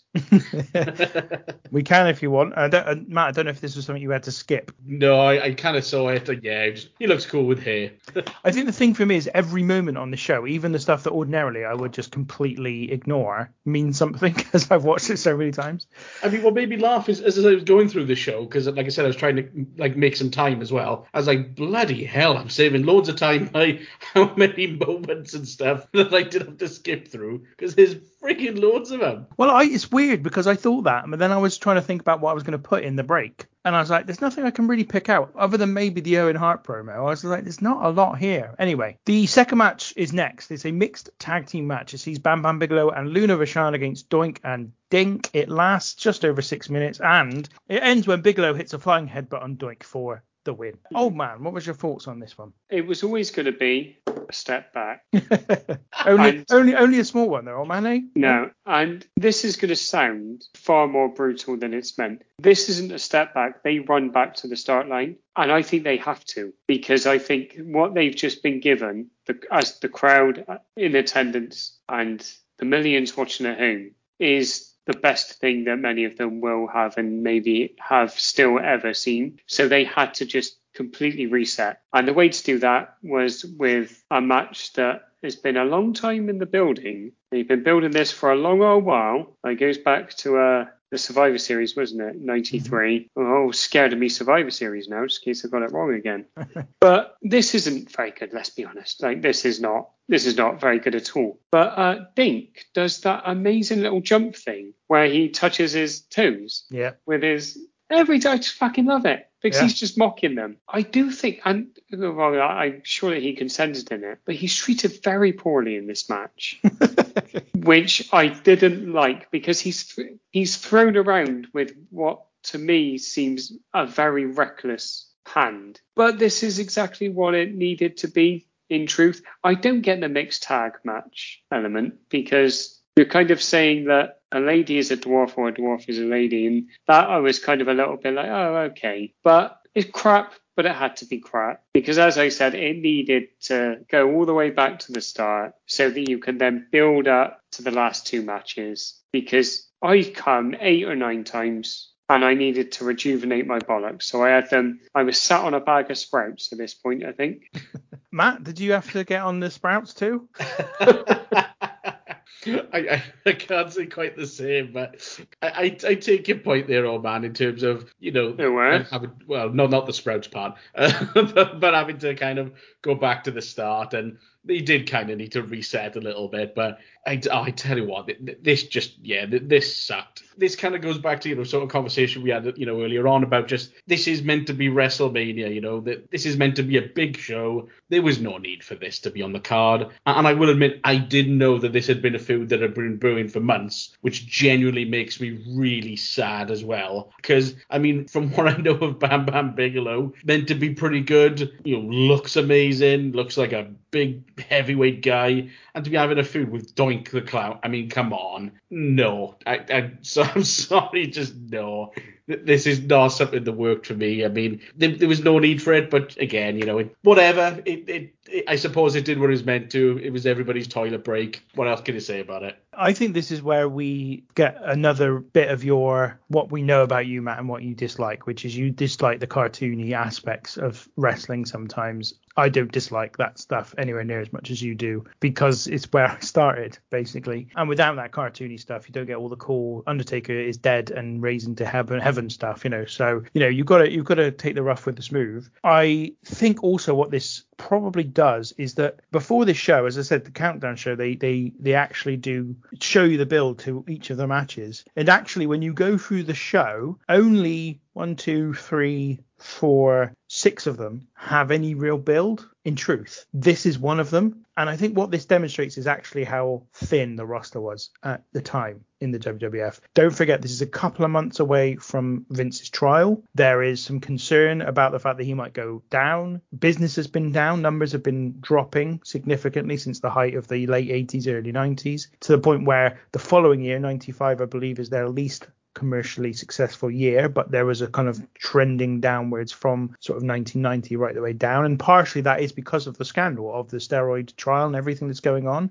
There is a lot of work being done to preempt the potential for Vince to go down, including, I believe, signing over the company to Linda to make sure that if he did go down, the company could continue. They have reduced costs significantly. They started doing Monday Night Raw at the beginning of 93, live once every other week, and from the Manhattan Center. By this point in 1994, they were now doing it like 3 or 4 weeks in one taping at an arena where they could get more people in and get more money. So in lots of different ways, they're trying to cut back at this point in time. And so in my mind, it's weird to think of this as not being WrestleMania worthy, because as I say, it's one of the first shows I ever saw. But I completely understand where you're coming from when you say that it doesn't feel WrestleMania worthy. I just think that even at this time, Doink is one of the most over baby faces around, and Bigelow's one of the most over heels. So it's just they've got a really weak roster. In terms of the match, I struggle because I didn't dislike it at all. I thought what they did was fine. I really did think what they did was fine. That massive DDT by Doink on Bigelow is genuinely massive. It's just everything Dink and Luna do in the ring is perfectly fine. Makes sense to me. I know what you mean, old man. She does treat him with a bit of roughhouses him somewhat. But Yeah.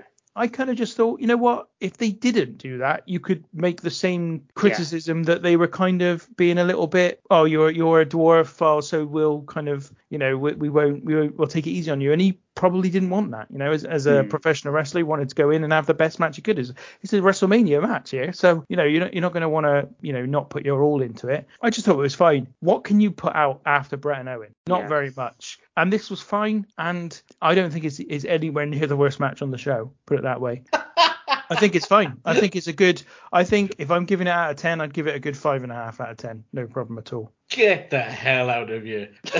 No, I honestly think your reaction to this is entirely because of who's in it, not how good how decent the match is. I think it's entirely because it's all cartoony and it's doink and dink and all that. But I think this is fine. It's not fine. It's not bad at all. So, for me, the most memorable thing of this was the fact that I'm pretty sure that Dink messed up post-match. They did the sort of splash onto Dink, and it was meant to be, both Bam Bam and Luna splashing him at the same time. He kind of got splashed by Luna anyway, and I think she got pissed off because I don't think that was meant to happen, and she sort of shoved him out of the way. I've never read it that way either. I've always read it that he just avoided getting hit by Bigelow because that would have been a disaster. Yeah, pretty sure he was meant to avoid both because that's meant to be, the babyface is standing tall kind of thing then. But yeah, no, maybe. I think he fucked it up. Maybe. I'm always predisposed to dislike this as well because I loved Heel Doink. Yeah, Heel Doink is much better.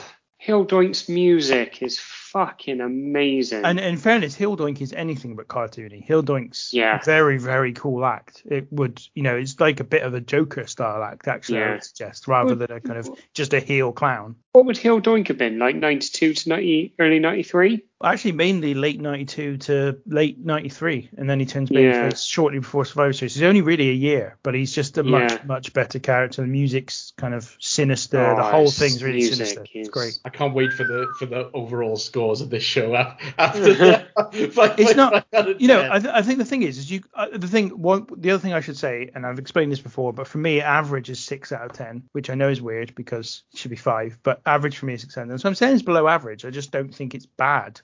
I think it's okay. 6 minutes. It's fun. It gets done. It's pretty tidy. They have some good moves. Bigelow reverses the old back suplex and into a crossbody. I just think it's decent. Next up then, Hell to the Chief plays, and Bill Clinton apparently is shown in the president's box. It's not the real Bill Clinton, as I thought when I was a child. It's an impersonator, but I didn't know that at the time. He sat next to Jack Tunney, and then behind him is IRS. Yes. Then we have the WrestleMania 3 WrestleMania moment, and then it comes to our Falls Count Anywhere match between Randy Savage and Crush, a match that goes a little under 10 minutes and ends when Savage and Crush fight into the crowd and out to the backstage. Savage pins Crush out in some backstage area bit and then hangs him upside down from some kind of winch type thing, and Crush can't get back to the ring within 60 seconds, which is the unique rule of this match. No idea why, but effectively you have to pin your opponent and then they've got 60 seconds to get back to the ring. Now, in terms of matches that are worse than Bam Bam Bigelow and Luna Vachon against Doink the Clown and Didn't Clown, this is one of them. This is not a good match at all. I don't care who's involved. The rules are ridiculous. Basically, the whole match is just waiting for someone to count to 60 seconds. It's just stupid. There's 3 pinfalls in 10, just under 10 minutes. It's not for me. Old man. So they don't explain the rules. So Savage goes after Crush and his mullet because they are separate entities, I think. And he then gets picked up in a military press by Crush and dropped on the barricade and almost kills himself, Savage. Like, if he didn't hit his throat or his chin, then he is some kind of fucking guy because it looks fucking brutal. And then he gets pinned. And I'm like, oh, weird. I don't remember. And we've had this before where I've watched shows. And I reckon I've watched this in the last 3 years, I reckon. No memory of this match, which is never a good sign for me. And yes, they do that, and then they explain the rules, and I'm like, oh, this is shit. And then it's just crap. And there's a bit where Crush full on hits his head into the ring post. Like, there's no faking it. He just headbutts the ring post. I was like, if he folded his mullet round, would have been all right. Now, the finish that you went through, where he like ties him into the winch, that doesn't work. So he kind of pulls his legs up and then they just go back on the floor. I quite like it because at least it's a bit different. But then I was like, why is it there? And then I was like, it doesn't make any sense. Like, you could do anything. And also, why did they go at the back? What he should have done is just basically taken a page out of Tommy's book and got some gaffer tape out and taped his leg to the ring post and hung him upside down. That's what they should have done. I'm not going to say it would have made the match a 5.5-star classic out of 10. But yeah, just no. What they should have done, old man, is not made this a match where you get 60 seconds to get back in the ring after being pinned. And especially when one of the pinfalls, Savage does all of his moves, a double axe handle and the elbow drop off the top rope, and then realizes if he pins him in the ring, it means nothing. He has to actually roll him out of the ring in order to pin him. Just stupid. This is 100%. If this isn't Savage, they've killed the crowd. I think, because the crowd are into Savage. They're not into Crush. Crush is terrible, isn't he? Matt, any different opinions from you? I'm loving this. Keep going. This is thoroughly entertaining. Just before I do start, have they ever had this stipulation before? You know, I'm assuming they've never done this afterwards. Not that I remember. Then this stipulation can easily be banished with the likes of the championship scramble bollocks that there was a couple of years ago. But the stipulation was crap. It really was meaningless. Like, I didn't realize at first that that's what it was either. So I'm glad I'm not the only one who didn't know that.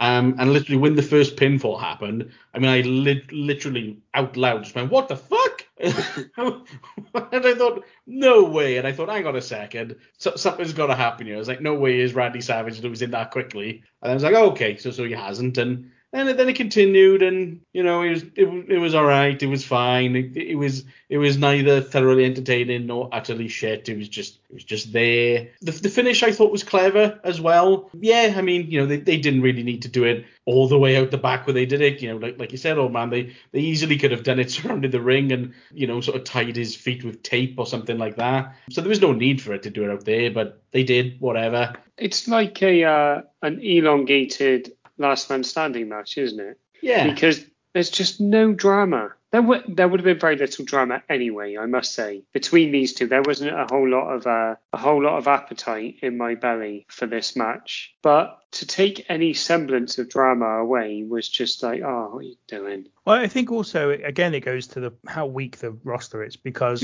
Randy Savage is having his one match that he's had in about, well, he actually has a match against Yokozuna a few weeks before this for the title. But other than that, this is basically Savage's one match for the year that he's having. And they've lined him up Crush because they don't really have anybody else. They really have a very weak roster. And so, you know, they've made it again. This feud goes back to the end of the previous year where, you know, again, it's Survivor Series 93, which we covered late last year. We talked about this. Crush comes out and costs Randy Savage his part in his Survivor Series match, and then Savage does the same to Crush. But before that, there was this sense that they were supposed to be friends. Don't know where that came from, but they were friends. And then Crush attacks Randy Savage, brutally drops him on the guardrail and all this. It's called, Vince McMahon even references it on commentary, it was called the Randy Savage and Crush Summit, this whole angle. And yeah, they've been basically a feud since then, and this is the payoff. And yeah, I don't know what they were thinking. I don't know what they were thinking with the rules. I don't know. But I would have rather seen Randy Savage versus Bam Bam Bigelow, if I'm honest, in a match. That would have been better. But still, it just shows you, it kind of shows you where they were with this roster. When you said Randy Savage and Crush Summit, was it not Randy Savage and Crush ? Some shit? Was that not what it was? No, it was Summit. It was the Summit.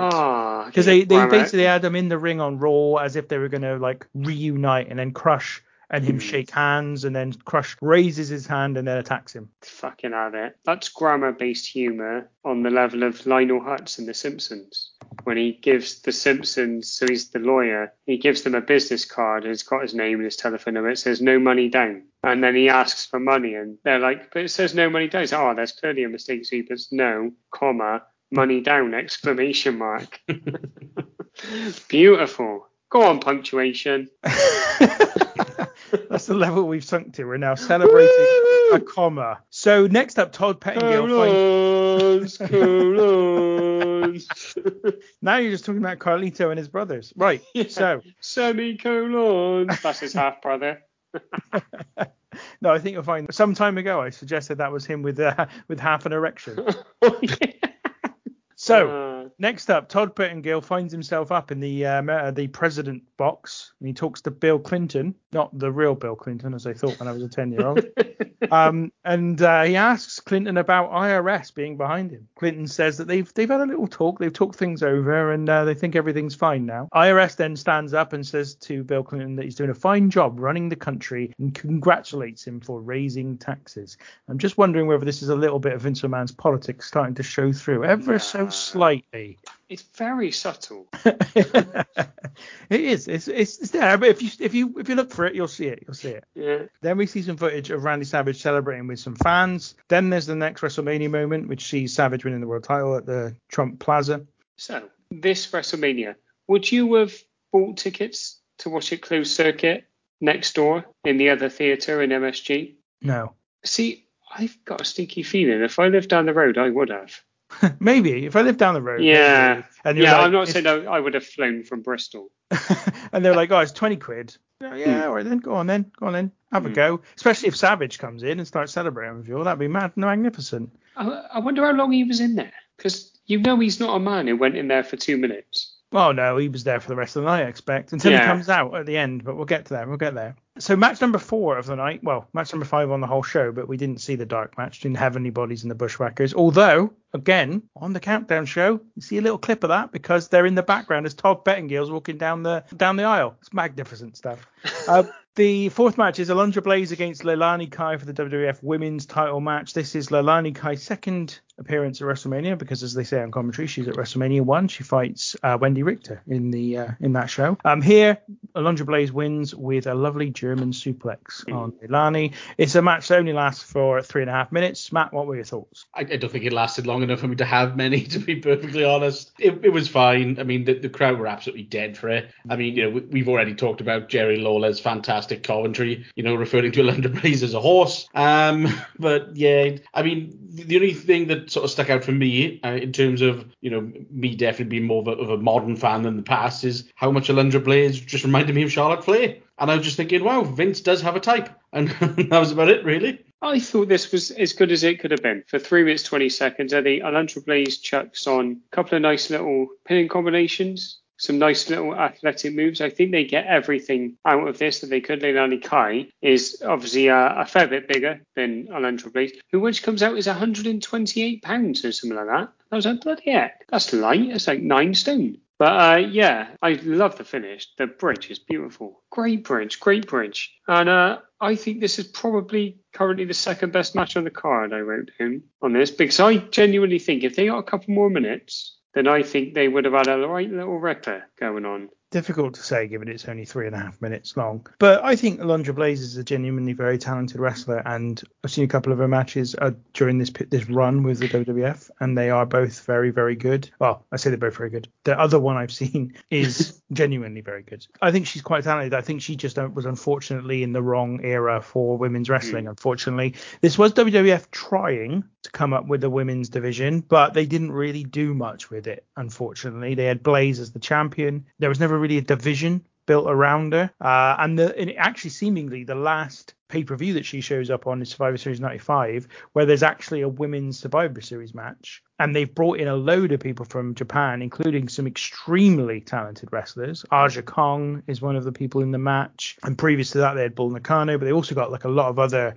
great Japanese women wrestlers.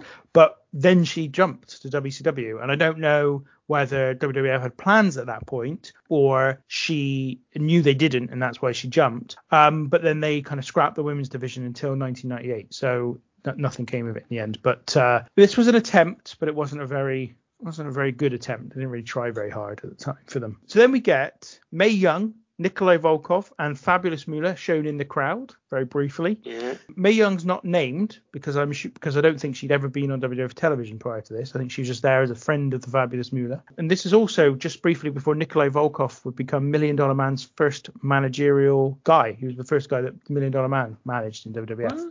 Also, Captain Lou Albano's there as well. Oh, I didn't see him. Oh, I missed him. Yeah, and he does a very attractive face to the camera, as you can imagine. Okay. And there is someone next to Captain Lou, and I couldn't write fast enough. Well, I didn't write anyone's name down because I couldn't be bothered, to be honest. But yeah, there's someone else. So whoever you are, let us know. Cool. RWR Pod UK on Twitter, Facebook, and MySpace.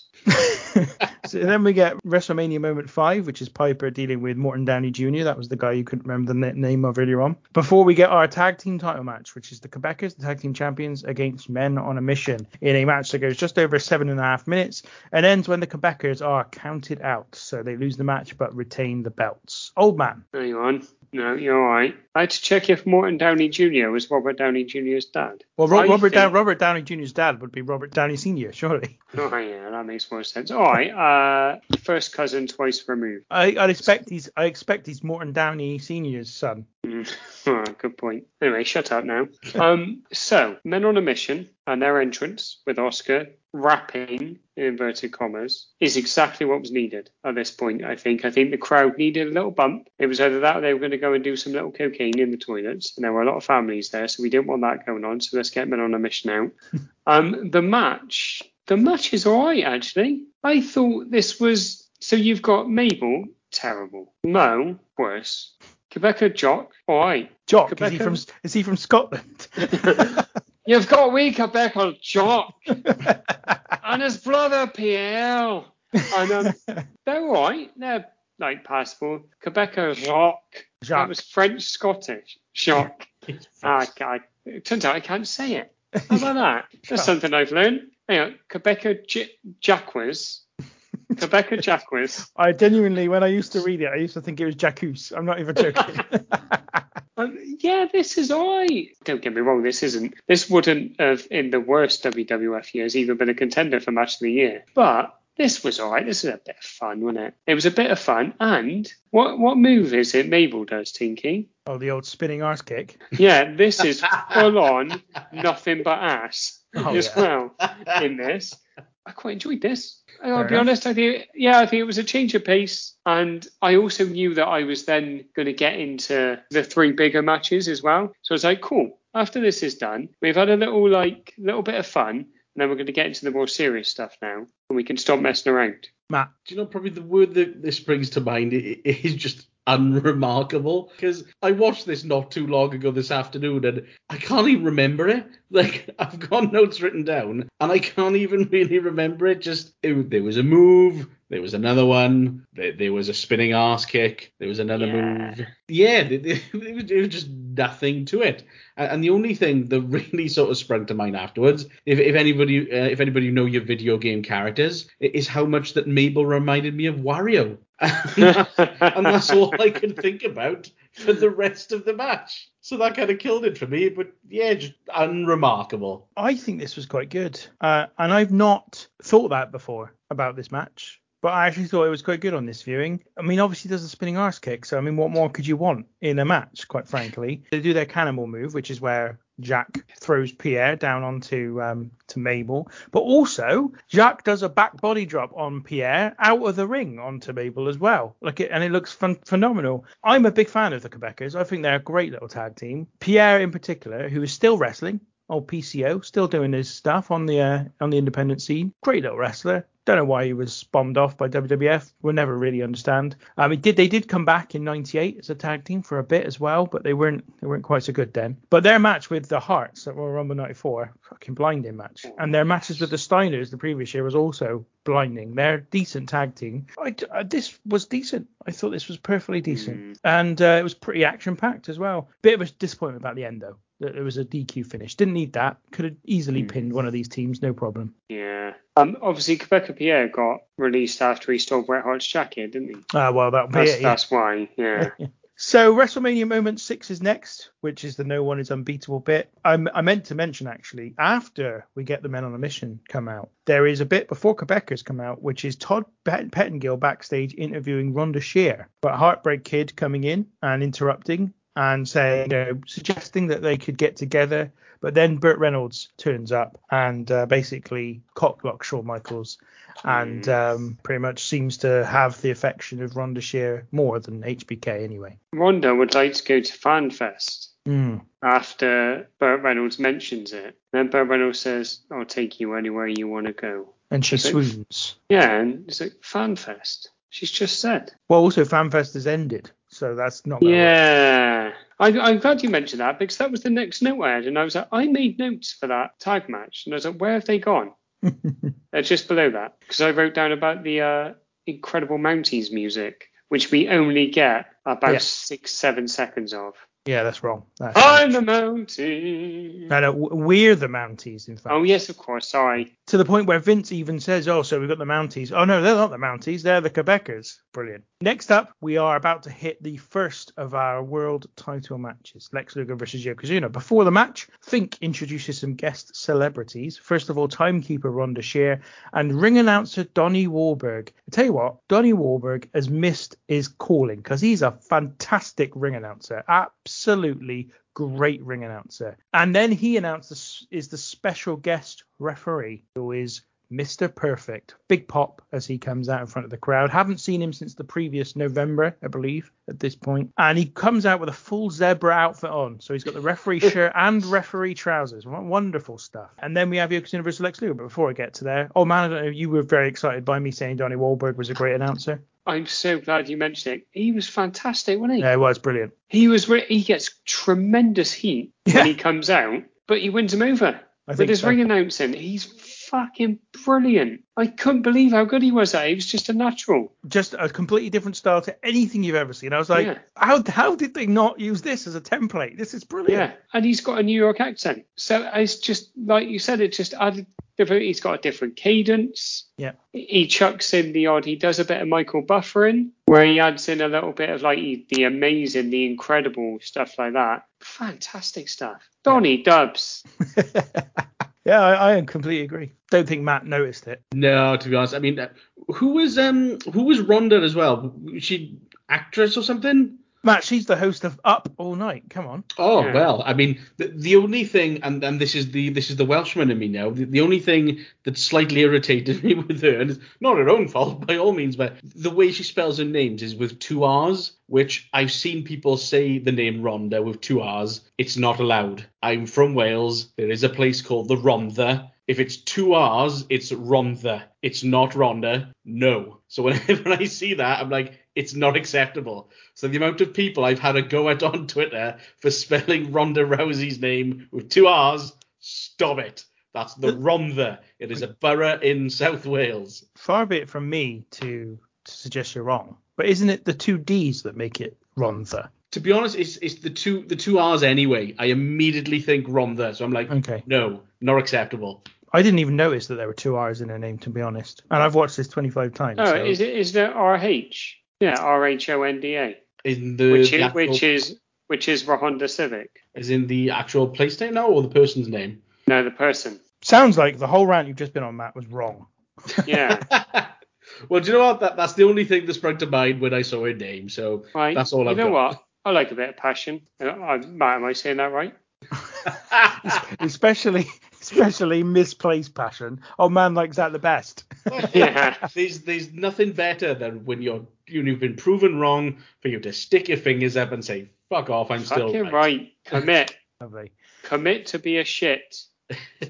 So this WWF title match is a match that goes for just under 15 minutes. It ends when, after Luger hits his running elbow or running forearm, I should say, into Yokozuna.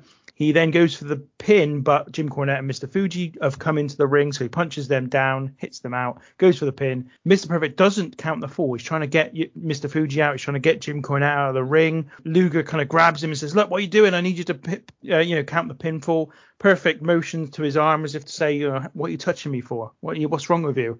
And then walks over to the timekeeper and tells him to ring the bell, disqualifying Lex Luger in the process, and then walks out as Lex Luger puts his hands in his head as he realizes that his dream of becoming WWF champion will never come true.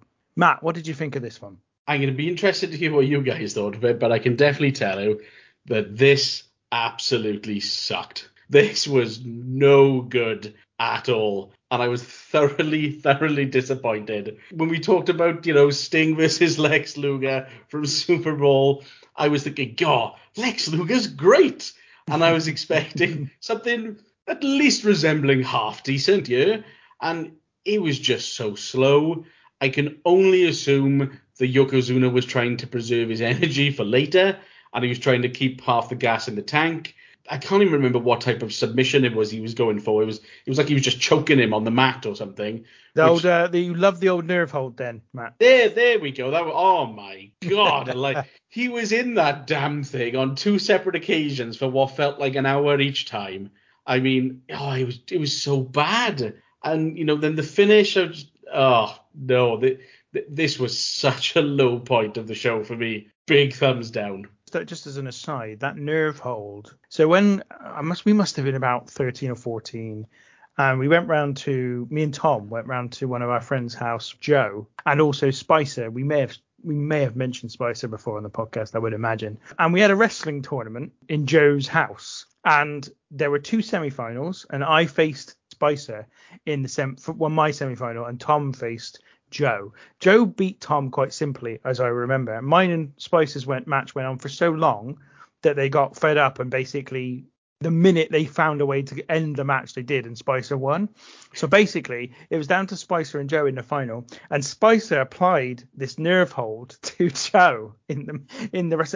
These were real wrestling matches as well. They weren't kind of worked; they were actual wrestling matches. So he put this claw hold, and he'd been doing it to me. And I tell you what, it feels fucking weird. If someone does it, it feels so weird. But he kept doing it to me. But anyway, he did it to Joe, and Joe tapped out or submitted or something, and Spicer had won. And then Joe got up and said, "Get out of my house! Get out of my house!" And I just threw him out of his house. He was so angry with him for doing this nerve hold, and he claimed that he was digging into his neck. But as I said, Spicer had been doing it to me in the first match, and it just felt weird. So yeah, I've got some experience with the nerve hold. Anyway, sorry, old man, your thoughts on the match? So we'll start off with the most important thing. There's someone holding a Lex Luger sign in the crowd, which give me a little titter. Now, this match starts off at a cracking pace, and I know they're not going to maintain it. Yokozuna's idea is £565 or £68, I think. Big boy. Yeah, and then the nerve holds come in. There's 4 of them.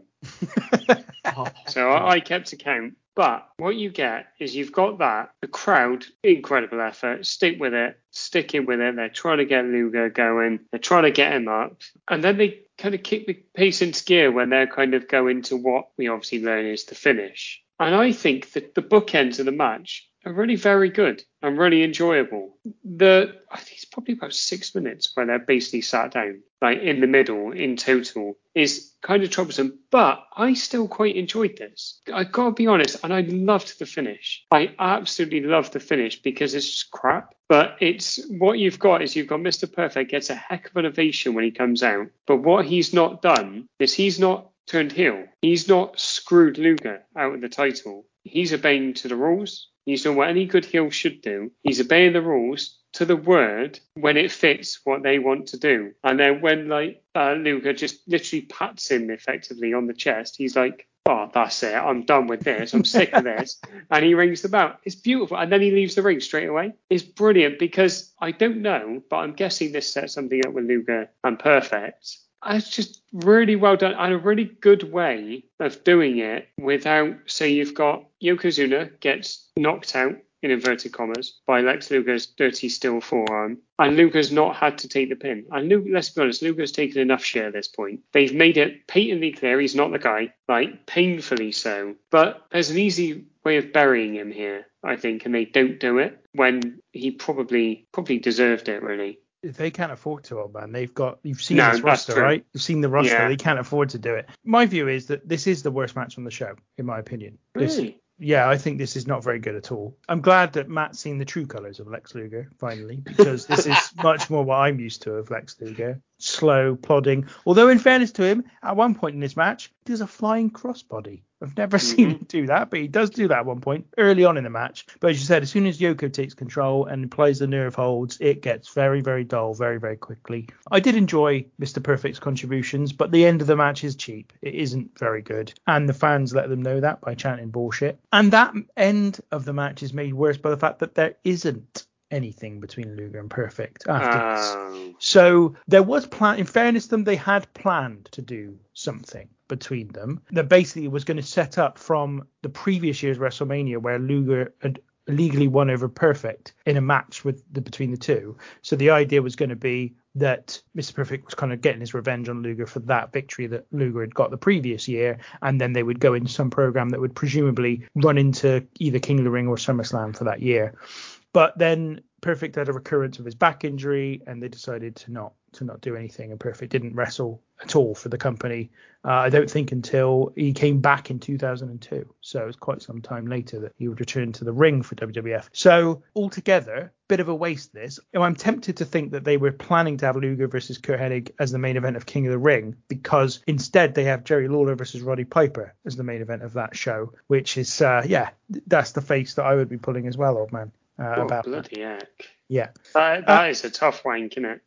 Certainly is. So backstage, Todd Pettengill tries to get an explanation from Mr. Perfect. Then Luger confronts him, and officials have to stop them from coming to blows. So an exciting little thing I noticed here, like young Tony Chimmel was in this bit. I was like, hello, and then I just assumed that you would have just fallen asleep, Tinky. Well, I didn't see him, in fairness. If I had done, I would have done, but I didn't see him, so save me. Then we get Vince and Jerry at the commentary position. They're arguing about the decision of the last match. Then we get WrestleMania 7 moment, which is the blindfold match. Another match they never did again, much like the Force Count Anywhere style match they did here. So maybe not a great WrestleMania moment. And then we get the best bit of the show, where Harvey Whippleman is introduced by Howard Finkel as they continued their ongoing feud between the ring announcer and the, I guess, third level manager of the WWF, Whippleman. Whippleman has a go at Fink and calls him all kinds of stuff. And he says he's got a banana nose at one point. I don't really know what that's about. He then rips his suit, which means Fink then pushes him down. This brings out old man's favorite wrestler in the world ever, Adam Bomb. He goes to attack Fink, but before he can do anything to him, Earthquake arrives, and we have our next match, Adam Bomb versus Earthquake, a 35-second epic where basically Adam Bomb gets power slammed by Earthquake, and then Earthquake finishes him off with the finishing maneuver that I still don't know the name of. I don't actually know what it's called. I don't know if anyone's ever resolved this. The bum shake. The bum drop, tremor, shake, Earthquake thing. Oh, that's nice. I like it. This was a little flavour of ECW here, with what it wasn't an impromptu match, but kind of felt like one because of the fact that it led on from an angle. Yeah, it's sad, really. Let's be honest, they were struggling for time here, weren't they? Yeah, well, because obviously we find out after that a 10-person tag match is gone as well, thank fuck, given some of the people that were chatting. So I looked up Harvey Whippleman. I realised he was in the car when Joey Merla passed away. No, I didn't know that. No, he was the passenger. Yeah, which is very sad. Okay, any thoughts on the 35 seconds here, old man, or did you want to just ignore it because of the way Adam Bomb was treated? It's really tough because I like Earthquake, but I don't really like the treatment of Adam Bomb. Because Adam Bomb has to lie there for quite a long time after a power slam. And I'm a little bit like, oh, come on. And you can clearly see them chatting as well, where Earthquake's obviously like, he must have been explaining what movie he's going to do to him. Maybe he was explaining, look, because maybe Adam Bomb didn't know. Maybe they were throwing them out there going, look, we've got to get this done really quickly. So Earthquake's now relaying the message to Adam Bomb. It's like, mate, I'm sorry, but I've got to squash you in 35 seconds. Don't get me wrong, this is not the best use of Adam Bomb or Earthquake's talents, but it does give us time for what comes next. Indeed, yeah. What comes next, of course, is Todd Pettengill again, backstage with Yokozuna, Jim Cornette, and Mr. Fuji. But before we go to that, Matt, do you got any thoughts on this? I must have missed this because I must have thought it was a segment. So I literally was just thinking, I don't remember this happening. No, I must have totally missed this. Yeah, this is match number 7 of the pay-per-view portion of the show, but it's 35 seconds. You missed nothing. Doesn't sound like I missed much. You missed nothing. So backstage, Todd Pettengill with Yokozuna, Jim Cornette, and Mr. Fuji, and Jim Cornette cuts a promo telling Todd that Mr. Perfect was the perfect official. He reminds Luger that the officials were agreed upon by both parties. He then says that Bret is going to have to try and keep his body in one piece when he faces Yokozuna later. He says that they noticed his knee injury and that Bret's career may be over at the end of the show. This was another great Jim Cornette promo. Another one where he's just talking at about 100 miles per hour and he's just perfectly articulating exactly what he wants to say. Wonderful stuff. Phenomenal, isn't isn't it? I was just like, I just watched this thinking like, fucking hell, man. Jesus Christ. Like, how can you be such a cunt, but be so good at this thing, which is making up bollocks on the fly? And then I realised I put two and two together. So that's why he's a cunt as well. But yeah, it's extraordinary. And also, Mr. Fuji's in the background. First of all, initially, very serious. Yeah. Very serious. And then he just slowly gets this little grin on his face. He's like, Yeah, he's got a lovely broad grin by the end in the background. Yeah. He's smiling. Brilliant. Did you see this promo, Matt? I didn't see this promo. No, I must have skipped this as well. oh, mate, you're missing the good shit. Well, I'm missing some. The last match, this. The WrestleMania moment for WrestleMania 8 is, as you said, the appearance of The Undertaker. That's all that Gorilla Monsoon deigns to say during this particular one. Then we get the ladder match between Razor and Shawn, which we've spoken at length. Then we get backstage. The heel team for the 10-man tag match that's scheduled are discussing who should be the captain of the team. I think it's Jeff Jarrett, the Head Shrinkers, IRS, and Diesel, maybe? Can't remember who the other one is. Who's the other one? Martel, Rick Martel. Yes, Yeah. yes. Yeah, They my boy. They can't decide who's captain, and then when we come back to Vince, he and Jerry Lawler, Vince says, well, it looks like we're not going to have a 10-man tag match because they can't decide who's captain. And that's that put to bed. What a way of cancelling the match. It also meant we missed out on 1, 2, 3 Kid. So, you know. You know what, though? I kind of respect that they didn't squeeze it in because it's almost worse if they'd have done that, because someone would have had to have got completely buried. Don't get me wrong, if it had been Jeff Jarrett, we'd have been all right with it. But yeah, it's just I didn't mind this, and we obviously got the classic stuff that comes next. Yeah. With old Bill Clinton. Well, I wonder who has made this decision as well, because Vince is out there commentating. So presumably it's Gorilla making all these decisions. Although he's out in front of the cameras as well, I think, doing Radio WWF with someone. So I don't know who's making it. Maybe Bruce Pritchard. I don't know who's making the decision. Yeah. Whoever is doing this, they're having to think, right, fuck, I've got to think quickly here. I've chucked Earthquake and Atom Bomb out for their 35 seconds. Yeah. I've got to cancel the 10-man tag pretty quickly. I mean, unless they had some pre-planned, plan B if things did go over time, I don't know. But I think it did show a degree of skill to think, right, we need to cancel the 10-man tag. It's just not time. It's not got the time for it. So, yes, Todd Pettengill is back with Bill Clinton. This time, Ted DiBiase is with him. And DiBiase says that he'll agree that everybody's got a price for the $1 Million Man. That's pretty much it. Bill Clinton says, I don't want to talk politics right now. And that's the end of this segment. Fucking brilliant. It's fucking brilliant. But it is worth saying it's not the Bill Clinton as I thought when I was 10 years old. Yeah. What a shame. Then we get the WrestleMania 9 moment. The world's largest toga party is the main thing that they talk about there. And we then have the video montage that leads to the Bret and Yokozuna main event. Now, this is interesting because I got a feeling that the music for the Bret half of this, so basically there's a Bret half and a Yoko half of this video montage. Now, I've got a feeling that the music for the Bret half of it is edited, it's been dubbed on top. But the music that existed on the VHS version of this was just Bret Hart's entrance theme. So there's absolutely no need for them to have edited over that. So I'm assuming there was actually another piece of music that was originally part of this video package. I don't know what it is. I meant to look it up on YouTube before we started recording, but forgot. But I will be interested to see what that is, because it must be something else, because as I said, the music I saw on the VHS version was always Bret Hart's entrance theme. Do you reckon it was audio of Tommy tugging off over Bret Hart? That's very possible. A bit annoyed at this video, this Bret Hart bit. Okay. Because, well, we've already had Adam Bomb being mugged off by having his match shortened. Who's the last person tapping out to the sharpshooter in this video? It's Adam Bomb. Poor Adam Bomb. Is that a Yeah, tough? well, he's just trying to carve himself into the Mount Rushmore, isn't he? Certainly is. So we come to the main event. It's Bret Hart versus Yokozuna, the second WWF Championship match. Guest celebrities are announced as timekeeper Jenny Garth from Beverly Hills 90210. Is that right, I believe? Yeah, so she's announced as Kelly from Beverly Hills 90210, Miss Jenny Garth. Interesting. Interesting. And special guest ring announcer, big celebrity for the night, Burt Reynolds. So, Burt Reynolds, is he the sexiest man to wear a cast on his right arm since Cowboy Bob Orton? I don't know about that. I couldn't tell you everybody who's worn a cast since that time. So Out of the people you definitely know, both of you, including you as well, Matt, staying quiet over there, the people that you know to have worn a cast on their right arm in this period, or just before, is he the sexiest? To be fair, granted it was in a film, but The Rock wore a cast in the Fast and Furious film, so yeah. Yeah, but that wasn't between Bob Orton and Burt Reynolds, in fairness. That would have been after No. Burt Reynolds. I honestly can't remember anybody else who has, so, it probably has to be. I think you're probably right. Burt Reynolds. So my mum is not, she doesn't talk in a crude way or anything, but she once referred to Burt Reynolds as Spurt Reynolds in front of me because he's obviously a famous Lothario. And I was like, oh. And I was just the age where I knew what that meant as well. I was like, I think he'd just been in Boogie Nights. Oh, cracking film, that is.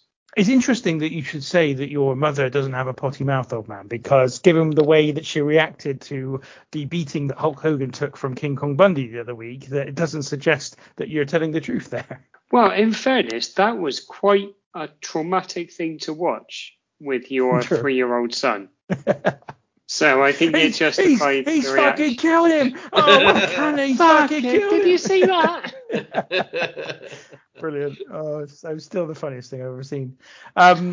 So, yes, Burt Reynolds is the ring announcer. He is not as expert as old Donnie Wahlberg, unfortunately. Indeed, he even moves his mouth away from the microphone at one point whilst he's still talking.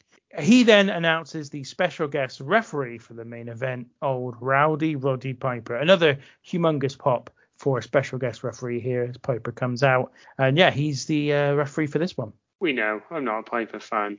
The pop is incredible. And I must say that when he walks out, the charisma is fucking dripping from him. Like, he is just walked in and every fucking eye is on that guy. Now, I know he'd been making some films. That's where he'd obviously been away. So he was obviously quite well-rounded as a performer. But my God, it's something to behold, I must say. It was Hogan-esque watching him walk out and just have every single eye on him and just the confidence. So well done, Roddy. I tell you what, there's not many people I've seen do this, but it really reminded me of when the first time I really started to think AJ Styles was very, very special. So I was never a huge fan of AJ Styles in TNA. Don't get me wrong, he had all the quality in the ring, but I just felt like he was lacking something just generally about the way he carried himself. But there was, I think, one of the early WWF appearances he had in like 2016, 2017 maybe, and he walked out to the ring in a very similar way, almost nonchalantly, but taking it all in at the same time, where people were like popping for him. And I just went, wow, he's got it. He knows he's got it finally. He's not just a great wrestler anymore. He's also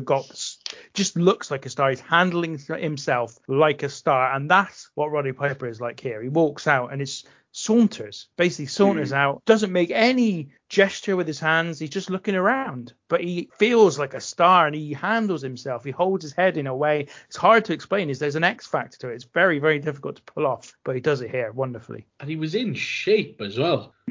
Like, even with his shirt on, I was like, good God, he looks like he's in really good shape. He's in They Live, which got a shout out when we were talking about wrestlers in films. And he is in unbelievable shape in that film. Like, he's in great shape in WrestleMania 7, I think it is, where he's in really good shape. And I think it might be just after that he does it. But yeah, it's like, I don't know whether he'd cut. Obviously, he had some substance and alcohol abuse issues. I don't know whether he'd cut that from his life or what, but maybe a bit sad as well. Gotta be honest, seeing him come out. Because, like I said, I've never been the biggest fan, but I was like, no, he's dead, isn't he? Well, I think this was, for me, again, like one of the first shows I watched, so Roddy Piper felt like a big deal because this is where I'd seen him from, and I was like, well, he's a massive star. Listen to that pop when he comes out. It's massive. This is Madison Square Garden again. It's the other thing. Yeah. It's, home base of WWF. Of course, they're fucking delighted to see Rowdy Piper. It's Rowdy Roddy Piper. Yeah. And, he's massive. It's a massive moment for me. Yeah. The title match itself, it goes for 10.5 minutes. And basically what happens is Yoko goes up to do a bonsai drop on Bret Hart, but he loses his balance, falls backward. Bret manages to get himself out of the way and then crawls over and pins Yoko to get the victory. We have a new champion. Old man, thoughts on the match? It's not the best finish, is it? But I was also thinking, how do you do it? Because Yokozuna is significantly larger than he was at WrestleMania 9. So I'd imagine putting the sharpshooter on him would be near on impossible. And Bret Hart doesn't have an impact finisher. Not really, no. So, no, and also you've got, and I don't believe that they lean on this, the commentators, but he's obviously, in the kayfabe world, Yokozuna's been knocked out in his previous match. So he might get a bit lightheaded, but reckless of him to be out there, to be honest. might have a concussion, he should take a little 10-day rest. But up to that point, I think this is as good as it could be, I think. And Yokozuna in particular, because he's clearly struggling. He works his fucking socks off for Bret Hart, I think, and they put together a nice little match that doesn't outstay its welcome because we know what we want. We know what we want. We want the moment at the end. Like I said, this is Bret Hart's show. Well, it's his and Owen's show with obviously what happens after this. But I think this is all right because of what we get at the end. I think if we didn't get that at the end, like this isn't a million miles away from their match at WrestleMania 9, in truth, in terms of quality. But you obviously don't get Hogan, fucking Roger and Bret Hart senseless at the end. So you get the nice ending. Although that would have been nice for maybe both of them if they were consenting. But no, not bad. Not as a match, but yeah, as a moment. So Matthew. I think that's probably the best way to describe it there, Roman. It is not bad as a match, or in terms of as a moment. As a match, I think the word unremarkable kind of springs to mind again. There was nothing really to it. It wasn't bad. It wasn't good. It was there. I mean, as a main event, I personally expect more and would have liked more from it. The finish, no, again, not for me. It kind of, it's almost like, he slipped on a banana peel and, oh, look, you happened to roll him up and catch a finish. Well, hey, lucky him. So I can't say I thought the finish was particularly special either. But you know what? Above all else, the crowd were happy. That's what they wanted. They were thoroughly behind Bret. They wanted that result. They got it. That's what the main event of a show is supposed to be all about, is sending the people home happy. And you know what? That's what they got. So I can't say the match was to my taste, but at least the right man won. I think the match is okay. It's passable, but it isn't great. And I agree with the criticism of the end. I don't like the finish. I think that there must be something else they can do here, even if it's somehow play up the concussion that Yokozuna had suffered maybe against Luger because he gets knocked out. Maybe they could have played that up a bit more, had him looking dizzy at other points in the match and then kind of done that, or just gone with a different finish because this finish is just a little bit, whatever. But it doesn't matter at the end of the day, because you've already had the amazing Owen Bret match, you've already had the amazing Razor Shawn Michaels match. No one's going to be complaining about being shortchanged on match quality in this show. On top of that, you've already had a Yokozuna match which has lasted nearly 15 minutes. The guy wrestles for over 25 minutes on this show, and he is massive. Brock Lesnar doesn't do this much work in a year. So, in fairness to him, he's done his bit here. And go back and watch the pop at the moment Bret gets the pin. It is thunderous, the pop. It is massive. They go wild for that victory. And I think they just have done, regardless of the limitations of the company at the time in terms of their roster, they have done a cracking job in making Yokozuna seem to be just unbeatable. And not to say that he's being shown as being dominant, but he just keeps holding on to the title. He's managed to hold on to the title against Lex at SummerSlam, even though he got counted out. He's managed to hold on to the title against The Undertaker at the Royal Rumble, even though it took him 10 people to help him do it. They've had him overcome Lex Luger, or at least again have Lex Luger kind of screwed out of the title in his previous match. So they just had this kind of thing where you've just constantly been like, God, is he ever going to lose this belt? Because he just keeps getting out of it, and then they deliver it here. And so I don't think it matters. I don't think the match quality actually matters that much. I just think it's fine. It's not a bad match, but it's not a world-class main event match of a WrestleMania, but it doesn't matter. We get the result we want, and it's all good. And then we get the aftermatch. So first of all, Yokozuna chases Roddy Piper off. Then Luger gets in the ring and teases a little confrontation with Bret, but shakes his hand. And then the ring fills up with the baby faces to celebrate with Bret Hart, which includes the returning Roddy Piper, includes Razor Ramon. I think 1, 2, 3 getting Bob Holly, who are due to be part of that 10-man tag, get their moment out in front of the crowd finally. We have Randy Savage come out. We have obviously Burt Reynolds, Donnie Wahlberg, Rhonda Shear, Jenny Garth, and Vince McMahon and Gorilla Monsoon all get in the ring and celebrate with Bret as the fans are going mad. And then Owen appears in the aisle to look at the celebrations but not to join in, angry that he's beaten his brother Bret, but now Bret is kind of overshadowing him once more by winning the world title the same night as he manages to beat him. And the show ends. Thoughts on this kind of celebratory moment and the Owen stuff? I missed it. I totally missed it. The second that the bell went, I was like, oh, good, I'm done. That's a shame, because honestly, as a child, when I first watched this, and and lots of time after that, it's one of my favorite bits, the after match stuff.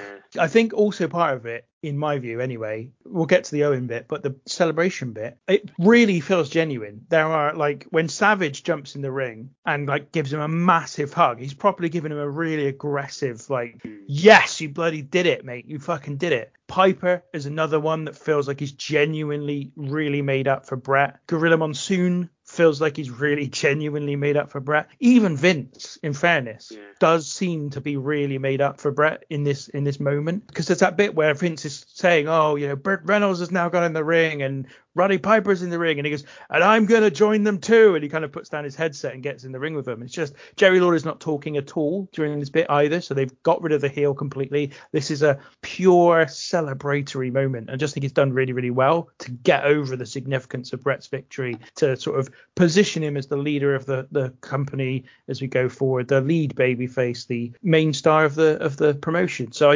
that bit has always been a big part of this for me, that particular moment. I'm literally watching it right now. I love it.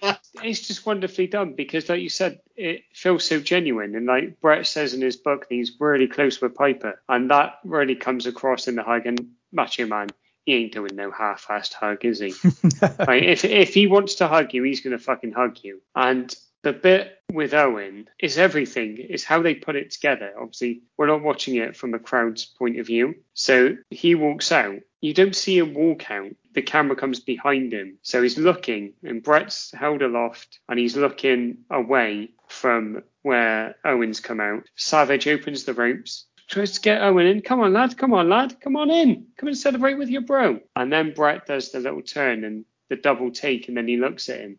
That's just beautiful. And that was the bit that got me. But here's because of everything that's gone on, with Bret Hart having to retire early, obviously the things that he's been through with WWE in terms of what would happen 3.5 years later with the Montreal screw job, him getting cancer, having a stroke, Owen obviously dying in a wrestling ring, just really got me. I was like, this is beautiful. And then you've got Savage in the ring, who's passed away. Gorilla Monsoon's passed away. Who else was there?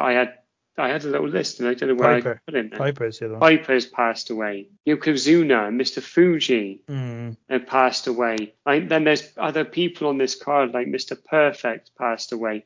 Earthquake's passed away. Luger almost did. And Bigelow. Stuff like that. Bigelow. Yeah, and Luna. And it's just it's really... Don't mean to keep going, but Mabel as well has passed away. Yeah. We had this... it must have been one of the Rumble shows. Yeah, where Tommy ran off a list of names, and there was I think it was about 17 people that had passed away. And it's just one of those where I think this is such a seminal moment in WWF history that it just really hit home how many people aren't here anymore. Many because of the business. Yeah, that was quite emotional there. Then nice.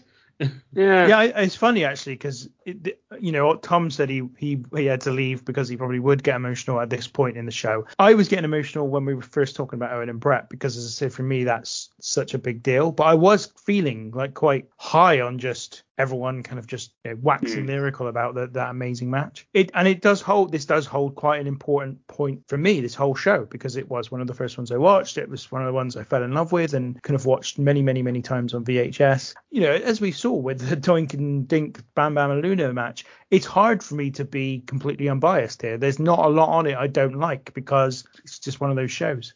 One question I did have before we get to overall thoughts was the potential path not gone down, which might have been either Lex Luger winning the title overall, or at the very least Bret and Lex being the main event of this show, because that could very well have happened, obviously, if they'd have chosen to go with Lex Luger winning. What do we think of the decision not to do that, and what do we think might have been the case had they done it? In terms of the Bret versus Lex, it would have been a very different dynamic, but I think it would have been so pro Bret that I don't think they could have gone down that route, because I think they would have had, I don't know, because they would have had to have turned Luger. I think he would have had to have turned heel. They would have had to have gone down that route, and that would have probably worked, given his limitations and given the fact, don't get me wrong, like, he gets a heck of a reaction when he's wrestling Luger. People are still obviously quite invested in him, which I think would have made a turn that much better. But I think what we get is you've got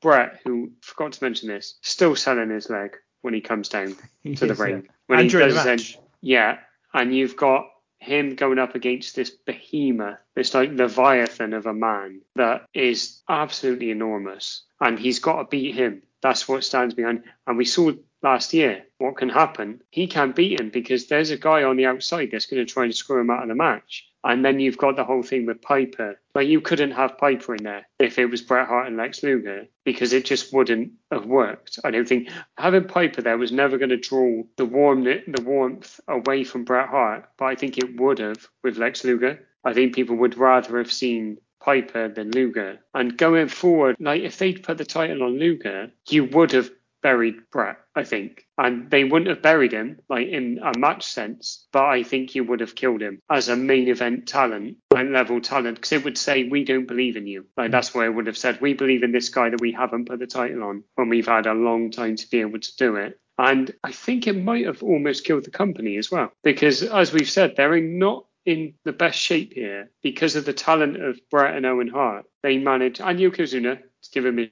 due, and also Luger, despite what I think of him as a worker, he got himself to this position and kind of carried the company as a face for quite a while. Without this night and it being so perfect, it would be very interesting to see where the company was now, because I think they just get it. It's so perfect, the bookends of this show. And you've obviously got Shawn Michaels and Razor Ramon. Matt rightly points out Razor Ramon deserves credit for the match that he has, but Shawn Michaels comes out of it $1 million completely, and someone you can instantly see going, there you go, you can go out to the main event, lad. What I think is a perfect moment at the end of the show, and I think they've built it perfectly so that Bret and Owen can take their feud forward. In terms of business, wasn't a great time for the business anyway in WWF. I don't think this changed anything. Like, as good as it might have been, I don't think it really changed much. So I'm not sure it was that significant business-wise. In terms of if Lex Luger had won, maybe it wouldn't have been that significant. I don't know. But I think in terms of my opinion on whether Lex should have gone on to face Bret is that no, mainly just because I think it would have slightly split the crowd. Not 50-50 by any means. Lex was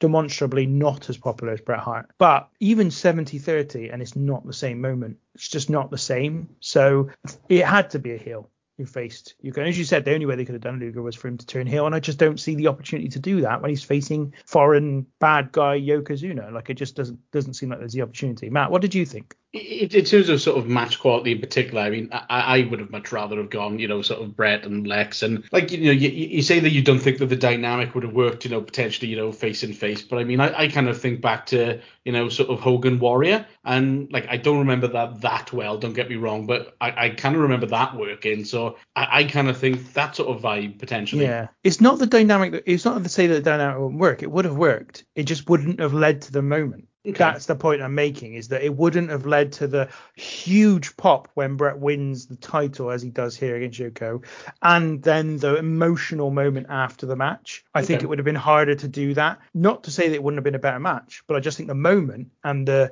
getting Bret over as your lead babyface would have been harder to do had he beat another babyface to do it. Okay. Let's talk about overall thoughts, scores out of 10. I don't think anyone's given their MVP. I'll tell you mine straight away is Bret Hart, because this is his night. If ever there was a night to make Bret Hart the MVP, it's WrestleMania 10. So yeah, let's start with you, Matt. What's your kind of overall thoughts and your score out of 10? And your MVP, of course. I completely agree with you in terms of the MVP. I think you'd be hard pressed to not give it to Bret. To be honest, I think if you were going to to sum up the show to some of you who hadn't seen it, the Bret Hart show would be a good way to certainly describe it. In terms of the sort of show overall, for me personally, it was a 2-match show. It was the opener, and it was the ladder match. What I normally like to do, whenever we watch these shows, I'll come up with my opinion, and then I'm always interested just to get the general opinion of what the show was afterwards. And my number of the show, I'm going to give it a 5 out of 10. Now, the reason I'm going towards 5 is, like I said, for me, it was a 2-match show. And when I looked up the general consensus on the show afterwards, I was actually quite surprised because a lot of the people I'd seen who rated it were in the 8s and 9s. And for me, I personally thought that was way off the mark. But like I said, I mean, the ladder match was fantastic. The opener was fantastic. So they certainly made the show what it was. But like I said, MVP, Bret Hart. Oh, man. So I'm going to give my MVP to Owen because I knew at least one of you was going to go Bret, and I don't know how many chances I'll get to give Owen the MVP in the shows that we do. The rating's really hard. It's really tough because you've got an 11 out of 10 match, a 10 out of 10 match, and then you've got probably a group of 6s and a couple of 5s and maybe a 4, probably lower, to be honest. I'm feeling generous. I'm going to give this because I can't go any. It's got to be a 7. I can't go any lower than that. I'm tempted to go 8, but the stuff around the other matches just isn't quite good enough, and I feel like I'd screwed over some other cards if I give it an 8. But yeah, this is monumental in my eyes. This show. Vince says on commentary just before he takes his headset off, he says, "There he is, the guy who's going to lead us into the next decade." And I think that's hard to look past when I was watching wrestling at the time and kind of lived through it. And then you realise that they fucked him over 3 years later. I'm going to give this a 7 as well. I think you're right, old man. I think you'd be hard pressed to go any higher because, and I agree with you, Matt, it's a 2-match show, but what are 2 matches? And when you have those matches, I think this is a modern, again, I think this is a more modern kind of viewpoint that if you've only got 2 good matches, then it can't be a really great show. I just don't agree. Put 2 matches of any of these quality on any show, regardless of the rest of it. These days, you'd be like, it's amazing. It doesn't even matter. It doesn't matter what the rest of the show is. And they're the 2 longest matches. Together, they amount to about 40 minutes of the show. And that's not including all the ring entrances. It's not including any of the stuff around it. It's not including the celebration at the end with Bret and all that stuff. Those 2 matches just make it as good as it can possibly be. I agree you can't go too far with it because, put it this way, if this had the backup that the main event of, say, WrestleMania 17 had, or the main event of, WrestleMania 19 or 21 had, it'd be the best show ever because those 2 matches are just so good. There isn't much else to scream about with the rest of the show. I agree. I totally agree. Even if I am willing to go a little bit further in my praise for 1 or 2 of the matches, there's nothing particularly memorable or special about the rest of it. But those 2 matches are just so good. It's so hard to discount the quality. So that brings us to the end of an epic WrestleMania review. So we'll leave it right there. Old man, thank you for joining me today. Thank you very much. Remember this show, everybody. And if you haven't seen it, please have a little look. And whilst you're looking, just remember our good friend and yours, Ken Patera. Yeah, what happened to him? He was not on the show. Just don't. Yeah. No, he was double booked. I think he was doing a sexy little lingerie suit. Lingerie suit. Lingerie shoot. And Matt, thank you for your contributions as well. Thank you. Thoroughly enjoyed this one. This was quite the insight into your minds, I think, gentlemen. And thank you to our listeners as well. We will be back again next week for a second part of our 3-part WrestleMania special lineup. But until then, take care. The road is long with a many a winding tongue that leads us to knows where.